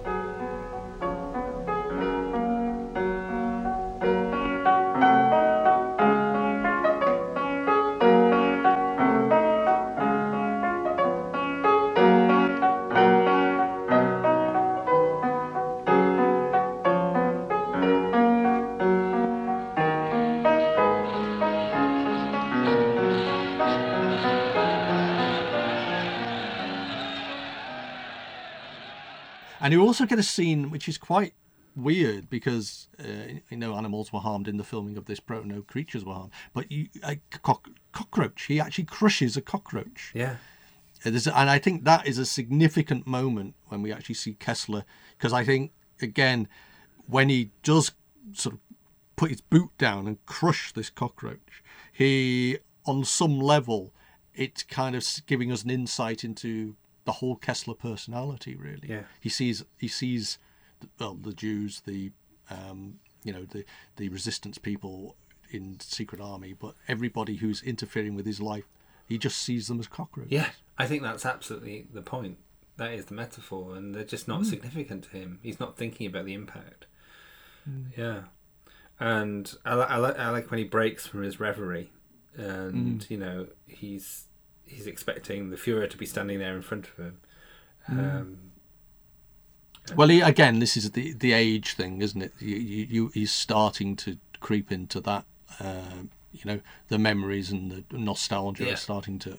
Maybe his actual, his mind is going, because again, when you consider the businessman he was 4 or 5 episodes ago, how far down he's come to being in a room with cockroaches. Yeah. And I think he is. His journey in the last 2 episodes is very much like, it turns a corner because he allies himself with Ingrid, and cuts off ties with the Kameraden because he realizes it's not going to happen. But really, he doesn't really believe this is going to work, and it's kind of this desperation that he thinks, hope over experience, that this actually might happen and he might be this figurehead and all this sort of stuff. But well, you get more and more, don't you? You get more and more sense in episode 5 specifically that the old guard he starts to realise that they are these empty husks, they are hollow men, they are basically, they want the money so they can live a bit better. Exactly. They're not really interested in the next Reich, which is supposedly what they're talking about. They're not interested in the power thing, really. What they want is nice curtains or whatever. Yeah, and it comes down to money on both sides in the end, because the neo-Nazis are only interested in the money, really, and the same with the Kameraden. And it's just interesting how everything in human nature comes down to money, and I think that's as a message here. Absolutely. And we do get the black and white flashbacks, so we get dark-haired Kessler and meeting. Is that who is that? Who's the officer he meets when he goes to join the SS or whatever it is? Oh yeah, I should know that, because I thought it was somebody significant in a very, very small role. No, it's meant to be Himmler, isn't it? Richard Addison is the person who played him. But there's a rather nice story about the Kindersehen and the Schumann piece. In that Clifford couldn't play the piano, but he was determined to play the piano and he learnt it like a note at a time. And so he actually played it fluently in the end for the series, but wrote little numbers on the well, keys. I think it was kind of like that, so he could effectively play it. He absolutely wanted to play it, and he was that committed. He wanted to learn it, but he kind of almost learnt it by rote. And you do get an awful lot of piano sequences in things where someone's just behind the piano and their arms are flying up. But he was determined that it was going to be him. Yeah. So, but the thing is, when he actually did it in the studio, he kind of had this teaching on the side secretly, so that Michael thought he was fluent, was a fluent pianist, and in fact, he wasn't. He'd been practicing secretly, so he could just do it, which is the commitment of Clifford Rose, to a part. Oh, absolutely. Yeah, so well, I know he's a good pal of yours, wasn't he, Clifford? Honestly, it's just really sad because we would go to the theatre with him like regularly and see him in things, and we'd have a meal afterwards so many times, and he was a proper friend, and nothing like Kessler, but also the sort of gentle. He was kind of like the Madeline side of Kessler. That's who we knew. He was always so polite and kind and generous and loving, and that's who he really was. But we never ever saw the steel, ever. I don't remember one moment where I ever saw the steel, and he was just. It was absolutely just a part, but it was a part that was so important to him. I remember his joy when he rang me up from Stratford, where he lived, and said, "I've seen copies of Kessler in Smith's," or wherever it was. He was just like, "Do you know what position it is in the chart?" And I'm like, "I've no idea."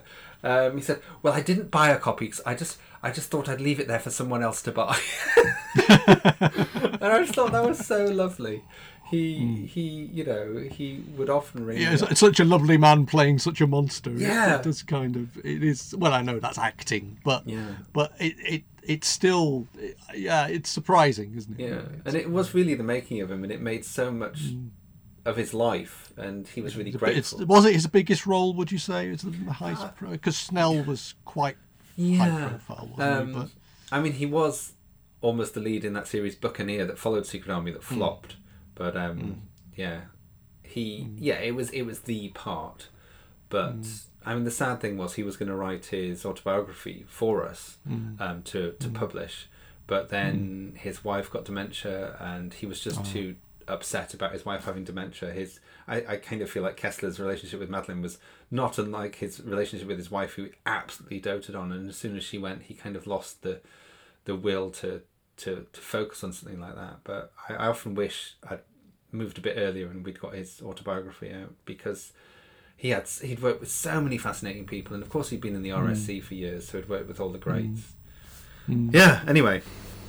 Yes, I'm making the party fortune available to your group, not the old guard. What about the Reichsleiter? We need Bormann and his token. I already have the necessary token. We are ready to move, my dear. This time we have the means, and your friends have the will. And you will guide us. Yes.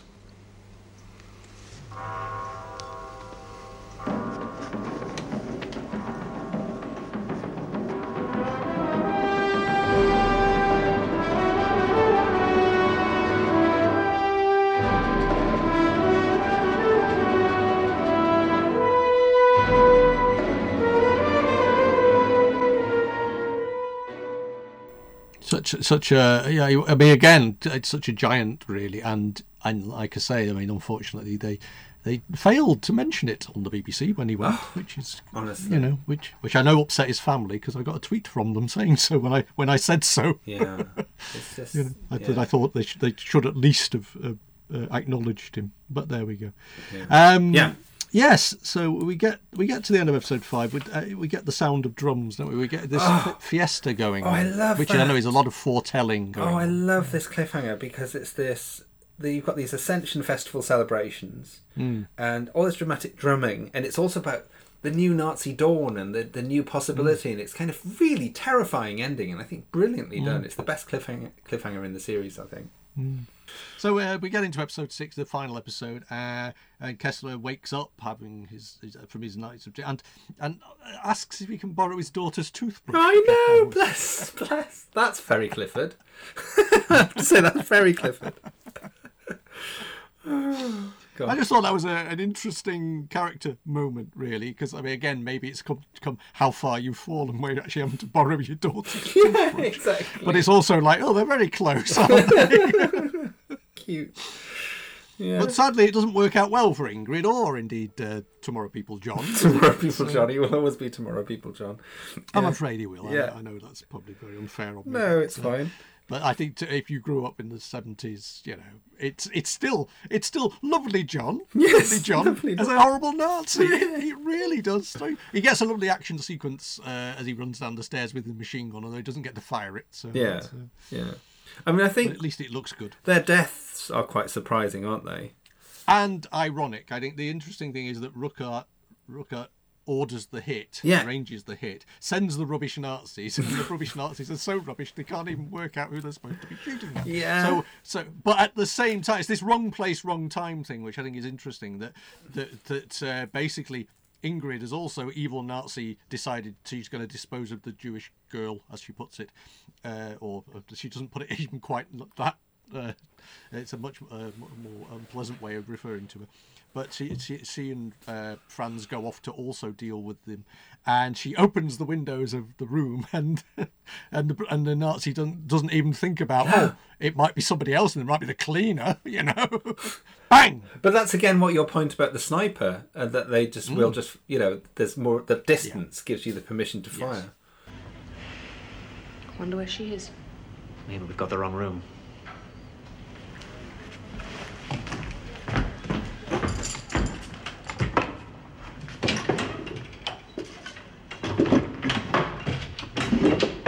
Open the shutters, will you?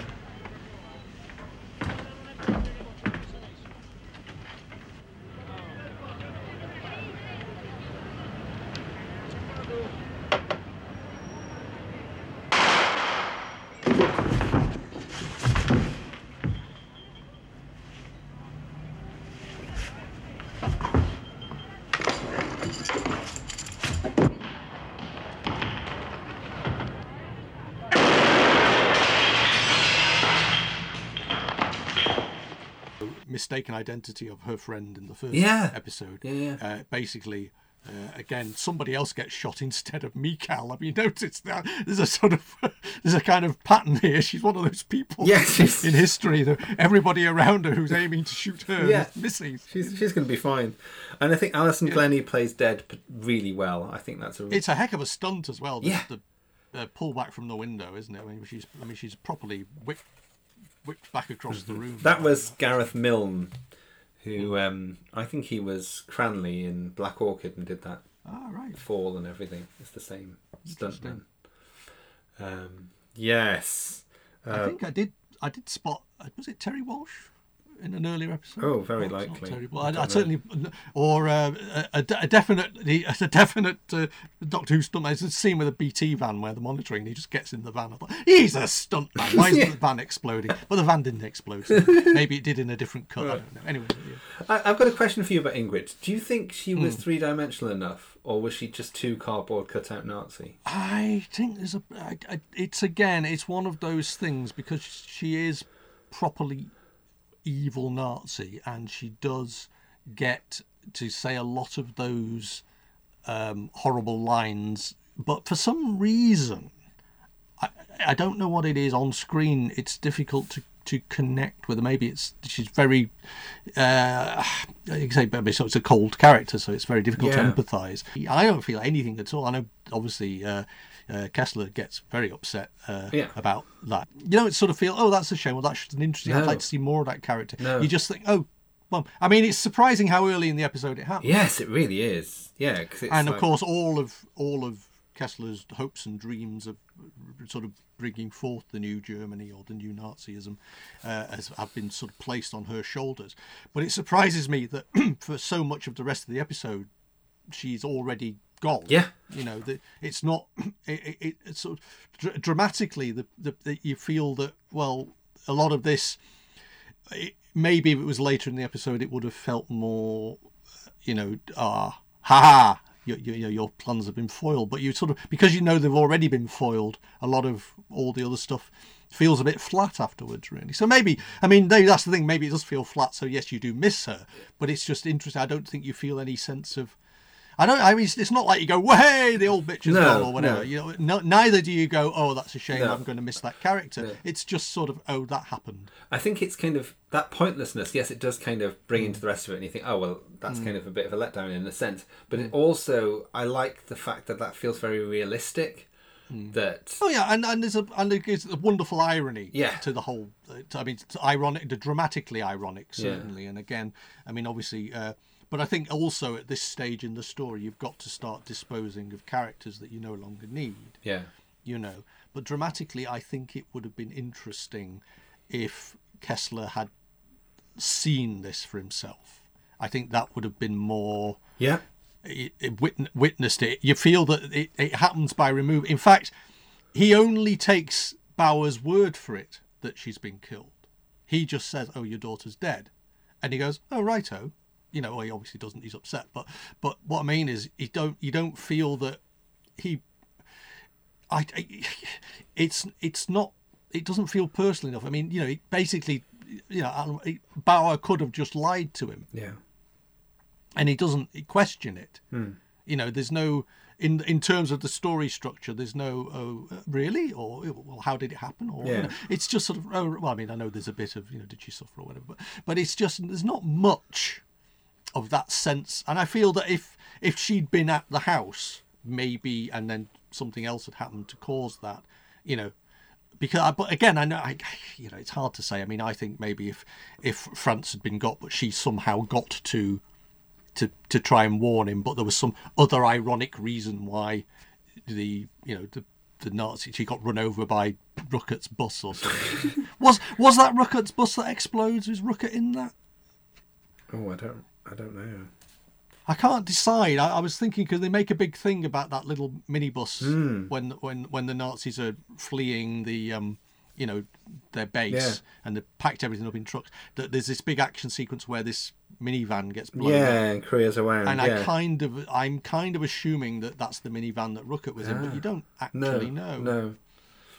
No. One thing that I thought that should have been made more of, and it was really embarrassing actually, back in 2005 when I did the audio commentary on episode 6, which I did with Clifford and Michael, and right. Name dropping. No, that felt very clangy. Sorry, I'm not listening to it. There's a booklet in here. I've not read that. Rude. I haven't read that booklet since then. And it's the fact that we were talking on the commentary about why is everyone in such good clothes, and we'd all forgotten that it was that it was because it was Ascension Day. So the Paraguayans were in all these. They'd been asked, well, the Almerian locals had been asked to wear their best clothes, that it was because it was Ascension Day, it was a celebration day, a feast day. And I think they could have done more to build on the fact that this was Ascension Day, and you've got this wonderful juxtaposition that this is the downfall of the Nazis' day, you know, and that the just that juxtaposition of Ascension and downfall was, I think, was something they could have made more of. And the fact that we're in this commentary forgetting that was why they're all in such good clothes was... It's actually, well, again, this is the problem sometimes. It's sometimes difficult to see the bigger picture, isn't it? You do sort of focus on what you're seeing in front of you, and unless you've actually got the entire plot, you know, the 5 previous episodes in your head at the time. There was a moment I did mean to mention. When our man in Havana, or whatever his name is, gets killed, you know, the pigeon man who... Oh, yes. Garriga? Yeah. Nice little character part. Yes, John Moreno. But the only one really played with a proper, well, to say not proper, but one of those accents that people have. Yeah. But it's just when they come for him, the bad Nazi, the rubbish Nazis. The rubbish Nazis. And they start wrecking the hotel, the Pentheon or whatever it's called. I just got a vibe, you know, the enemy of the world thing, you know, where people like to break things. Yes. It felt a very similar scene to, you know, people make nice things and other people come along and break them, and I thought it's that scene. You know, it's one of those things that you just sort of pick up on, I suppose, when you're an sad old Doctor Who fan. Exactly. Likes to see parallels with everything. Exactly, that's what we are. Although interesting as well, when finally it becomes aware, or Kessler becomes aware that his dream and what he's going to do with the money, and Ruckert and the other Nazis are running away, and he has his power's gone. Yeah. There's a moment where literally, Ruckert wraps him in the flag. Yes, he drapes it on his shoulders, doesn't he? Yeah. You know, and when we talk these days about people being, wrapping themselves in the flag, it actually literally happens in Kessler with the swastika flag. Yeah.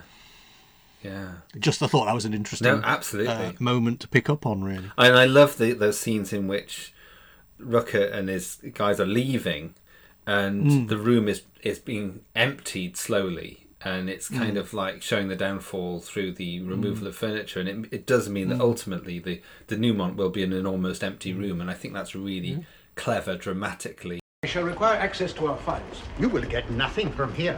I demand to make use of whatever is necessary. Demand as much as you damn well want. You have betrayed our comrades, Kessler. I cannot forgive that. There are more important things than sentimental attachments. Oh, what, Kessler? What? Their Tag. The glorious Tag we have all dreamed about does not exist. It's over. The parade has gone by, man. I don't pretend to myself anymore. But you still want to dip your fingers in glory, do you? Well, go on. You do it.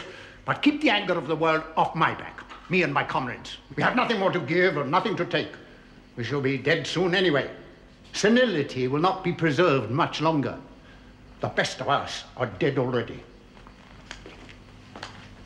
And of course, you've got all that wonderful morality stuff, and we're getting towards the bit where we finally have the confrontation that we've been waiting for all 6 episodes. Yeah.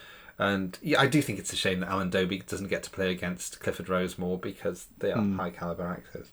But it is. But it's basically at the end of it, Kessler is an old man trapped in a room, isn't he? Yeah. And that's fundamentally, he's just there. The only thing he's got left is that room. Yeah. And I did love the dialogue that Kessler has, which kind of excuses himself from the final solution. Without the final solution, there would be no Israel. Never forget that.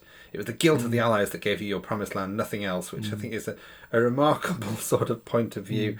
And he was saying, I was not involved in that lunacy about the final solution, but of course he was, just by being... He enabled it, by being there. Exactly, the culpability is absolutely there, and it's fascinating that he can somehow extract himself from that. And what of the Jews and the minorities you exterminated? Without the final solution, there would be no Israel. Never forget that.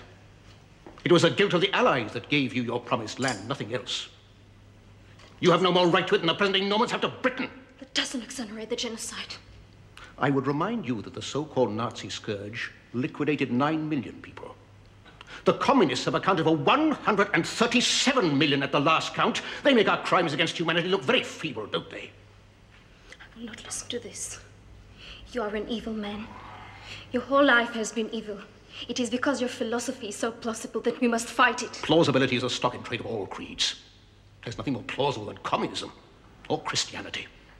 And nothing has done so much villainy. Show me the balance in the great book of the world if you can stomach it. Words, just words. People are sick and tired of them. Your deeds speak for you, Kessler.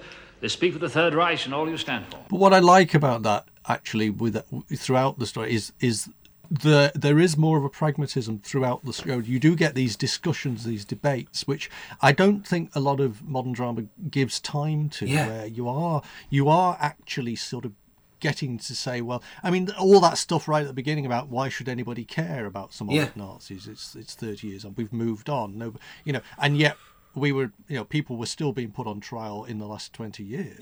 So it obviously does matter, and it should matter. Yeah. But there were enough people already saying, and because I think it shows how quickly, as a society, we forget things. Yeah. We forget, we forgive, or we're not forgiven. Forgive isn't the word, but we sort of justify or pretend or think, oh well, does that really, are we worthy of that bad? And of course, even in the dialogue of this, there is stuff right back to episode 2 which actually says there are an awful lot of old Nazis who are not ex-Nazis, they're just in positions of power today who used to be bigwigs in the war. This is in the 70s. But people have risen up and they were still around and they still were in positions of influence. So there was that character who was able to quash the story that the newsman was trying to tell, for example.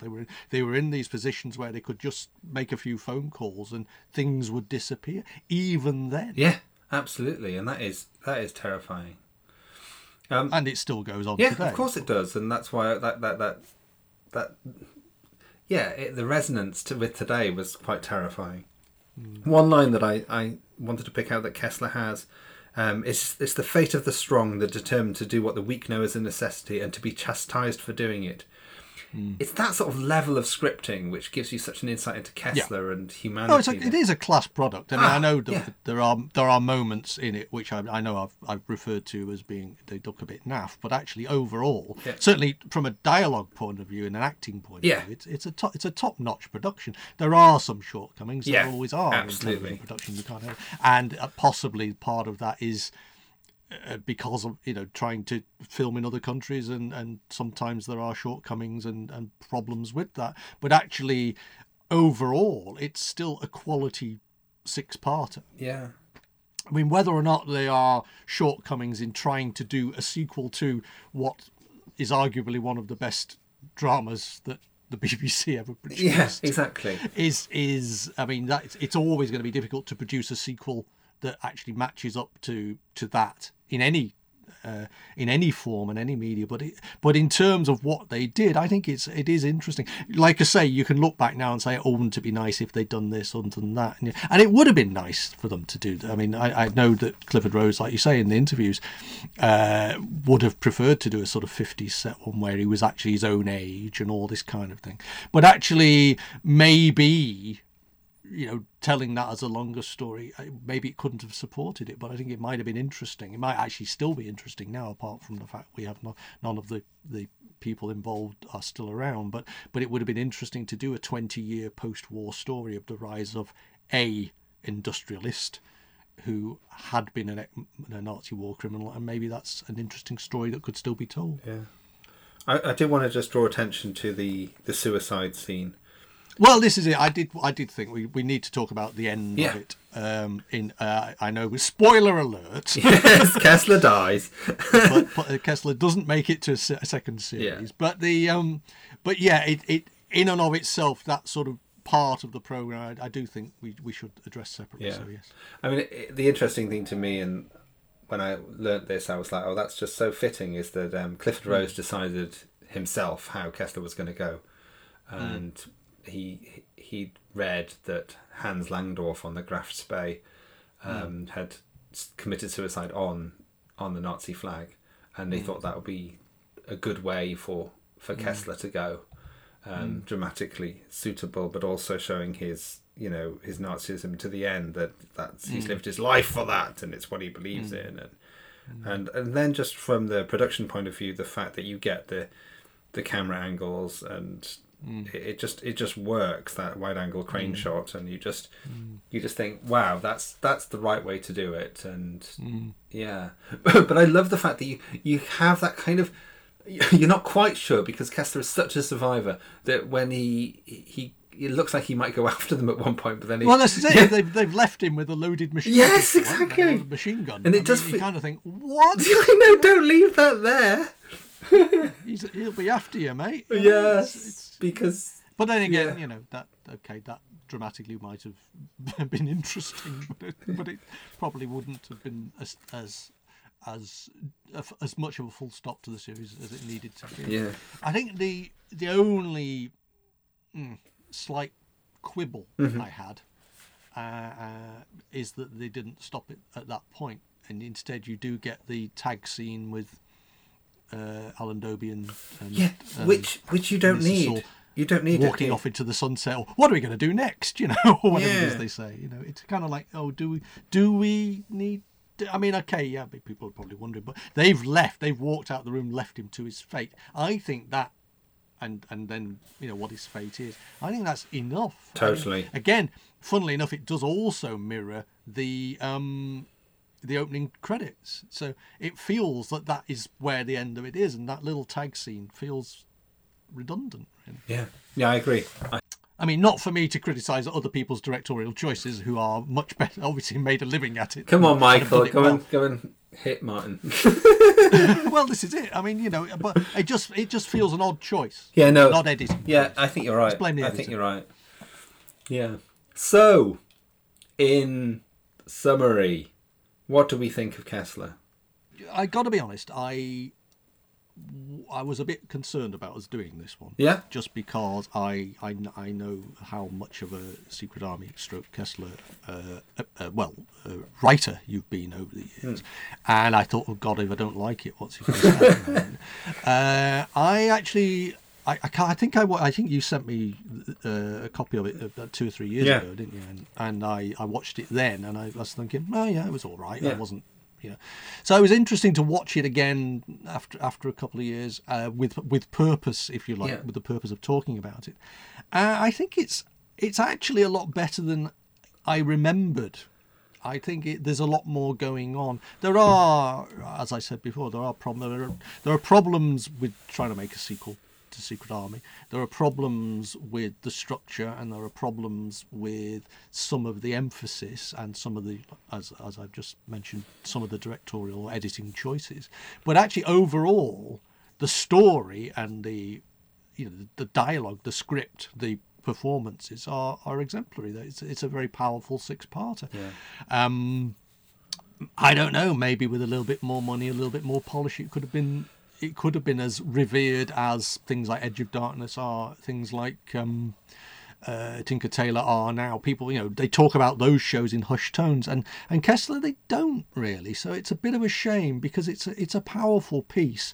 I don't know what would have made it feel more powerful or more significant. Maybe even if it had just had some different musical choice or something, it just somehow doesn't feel top tier, and I don't know why that is. I feel exactly the same. I do think it's an exemplary piece of work. I think the dialogue particularly is stunning, and that's down to John Brason. And I do love Jerry Glaister's 3rd episode. I think he writes a very good episode there. And I do think it is a good cast. I think Alan Dobie's shortchanged in that role, and I think he wasn't keen on it ultimately, but then he wouldn't be in that role.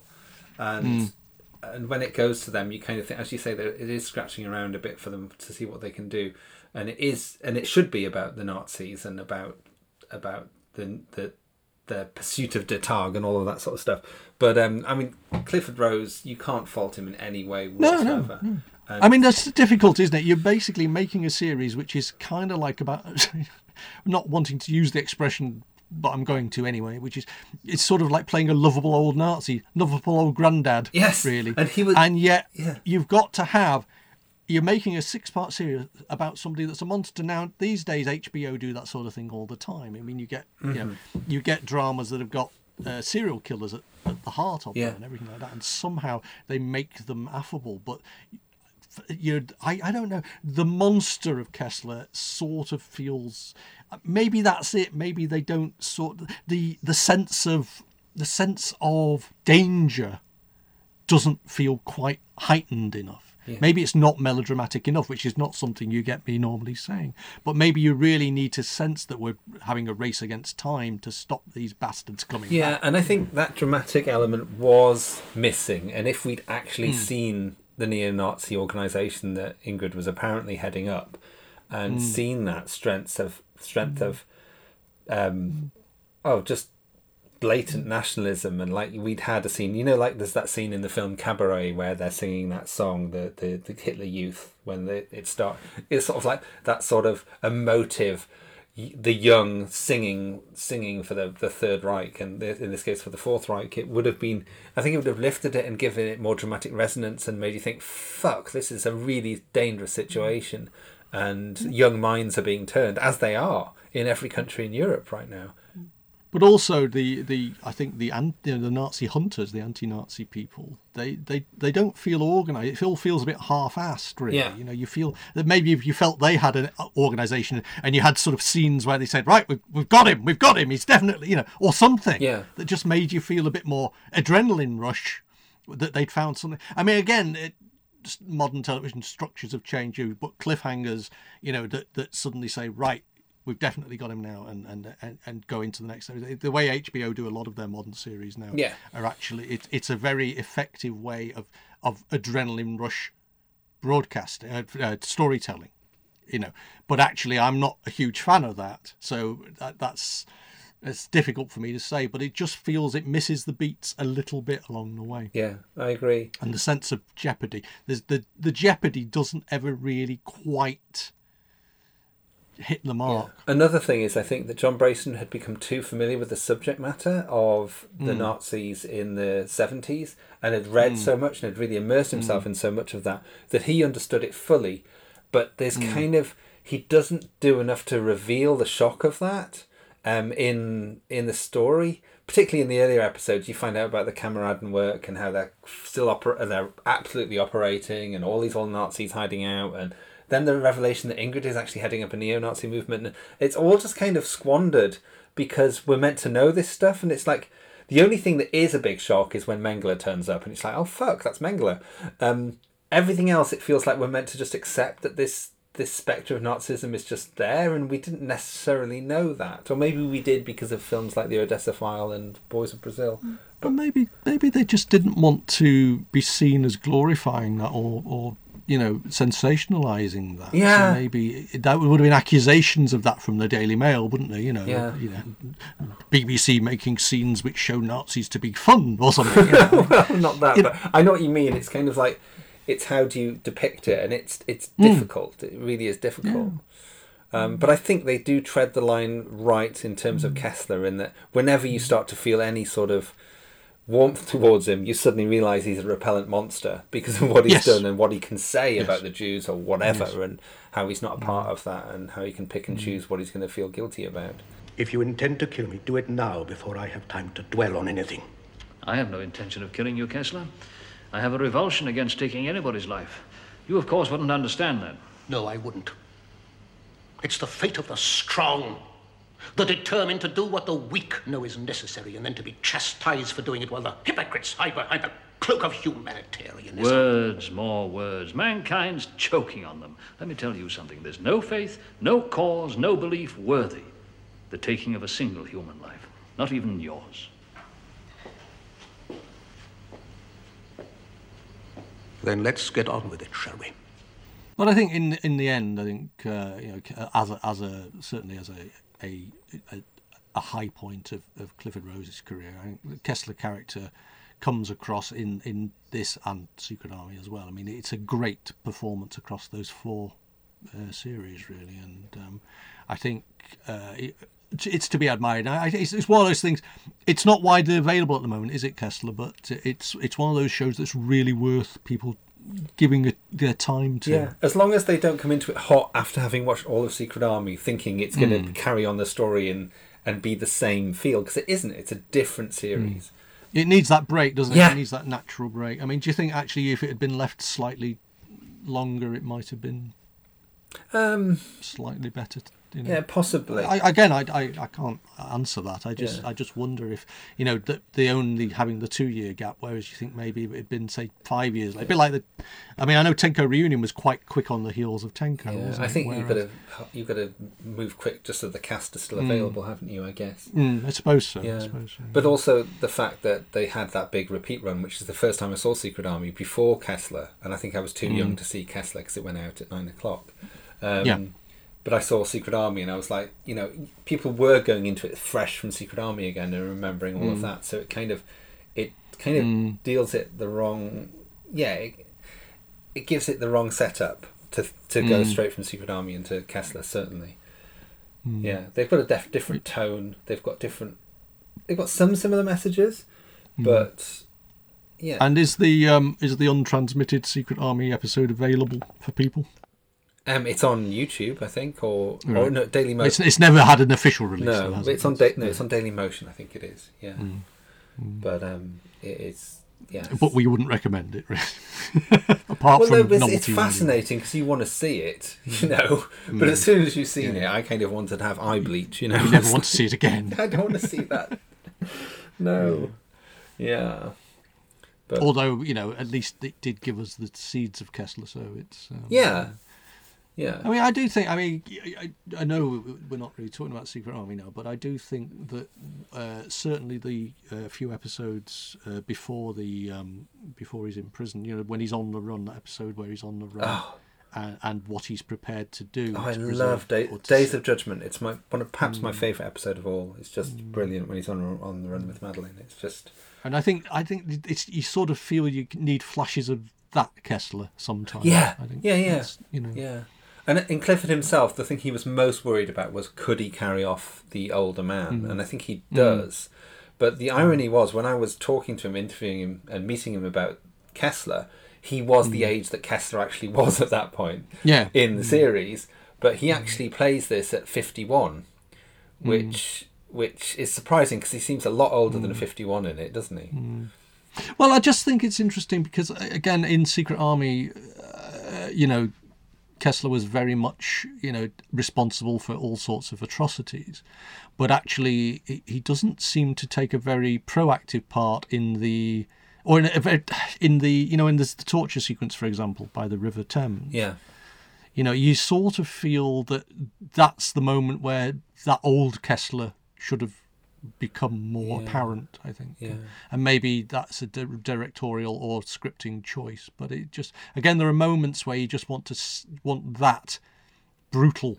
Yeah, I mean, like there's moments in the first series of Secret Army that always come to mind. Is like when he hits the man who's going to be a pretender Vader, so that he's he really hurts him, so that it feels realistic. And also that sergeant falling down the stairwell and he starts hitting him about while he's on the floor, having completely paralysed himself almost. And Kessler was capable of real sadistic cruelty. Well, there's again I've not seen Secret Army for a while now, but there's a sequence where the woman, the banker's wife, is so terrified of him that she runs out into the street and dies. The bargee's wife. Yeah. It could be, yeah. But it's just she's so terrified of him. Yeah. And I think you don't, again, maybe maybe that's a prejudice we as viewers have. We look at elderly old men as cuddly old Walton-style grandfathers. We don't think about the fact that they were bayoneting Nazis in the war. But also that leads into this thing like, does it matter now? They're just old men. Well, no, it does. You've got to take responsibility for your actions, and they're not just old men. They're old men who did terrible, unconscionable things. And people can grow up to be those terrible people. You think there's a place for entertainment based on people making those terrible choices in life? Do you think we need to tell these stories because we need the reminder, and that's why I think series like Secret Army are so important. And I think the problem is it's not in fashion now to do programs about the war because it's getting further and further away. But if we don't, then we forget all the lessons. And I think younger people today, I'm going to sound like a right old fart now, don't necessarily have those lessons of the war ready to mind. And the same things keep happening again and again, and it just never ends, does it? It's just well, I mean, now we live in an era where people just they prefer what they reckon over what history tells them. Yeah, and even will turn around and tell you that history is just really somebody's opinion that we all agree on. And I think there's a lot of terrible things that get denied and get not talked about, or people just now decide amongst themselves, I don't think that ever happened. Because what? Because you sat in your living room and thought that. Yeah. And I think that sort of storytelling is important for that reason, although nowadays it's very difficult to persuade the people who don't want to think about these things that these things did happen. Yeah.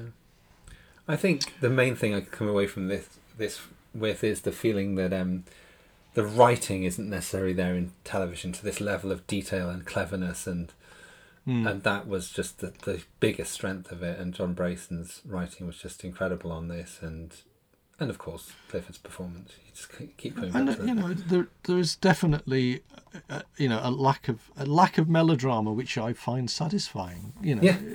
Because a lot of modern drama seems desperate to make you feel something and to manipulate your emotions in some direction in a way that somehow it becomes really exhausting.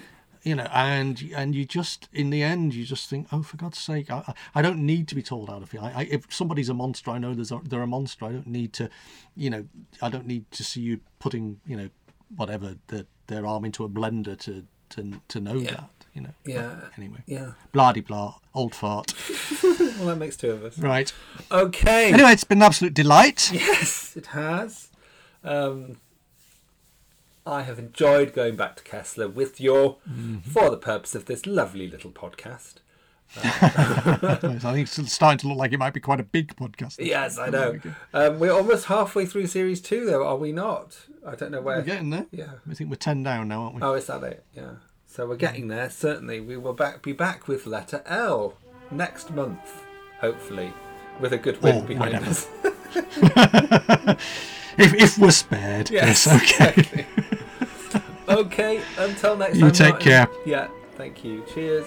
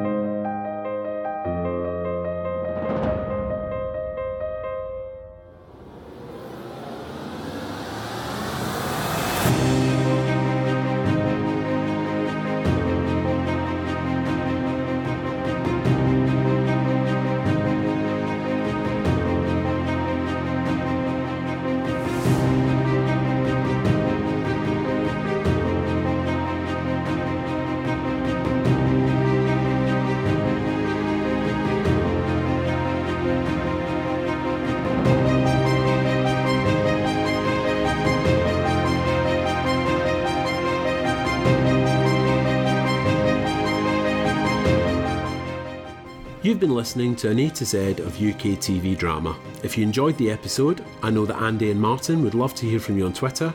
Better still, why not leave them a review on Apple Podcasts so that other archive TV fans can find them.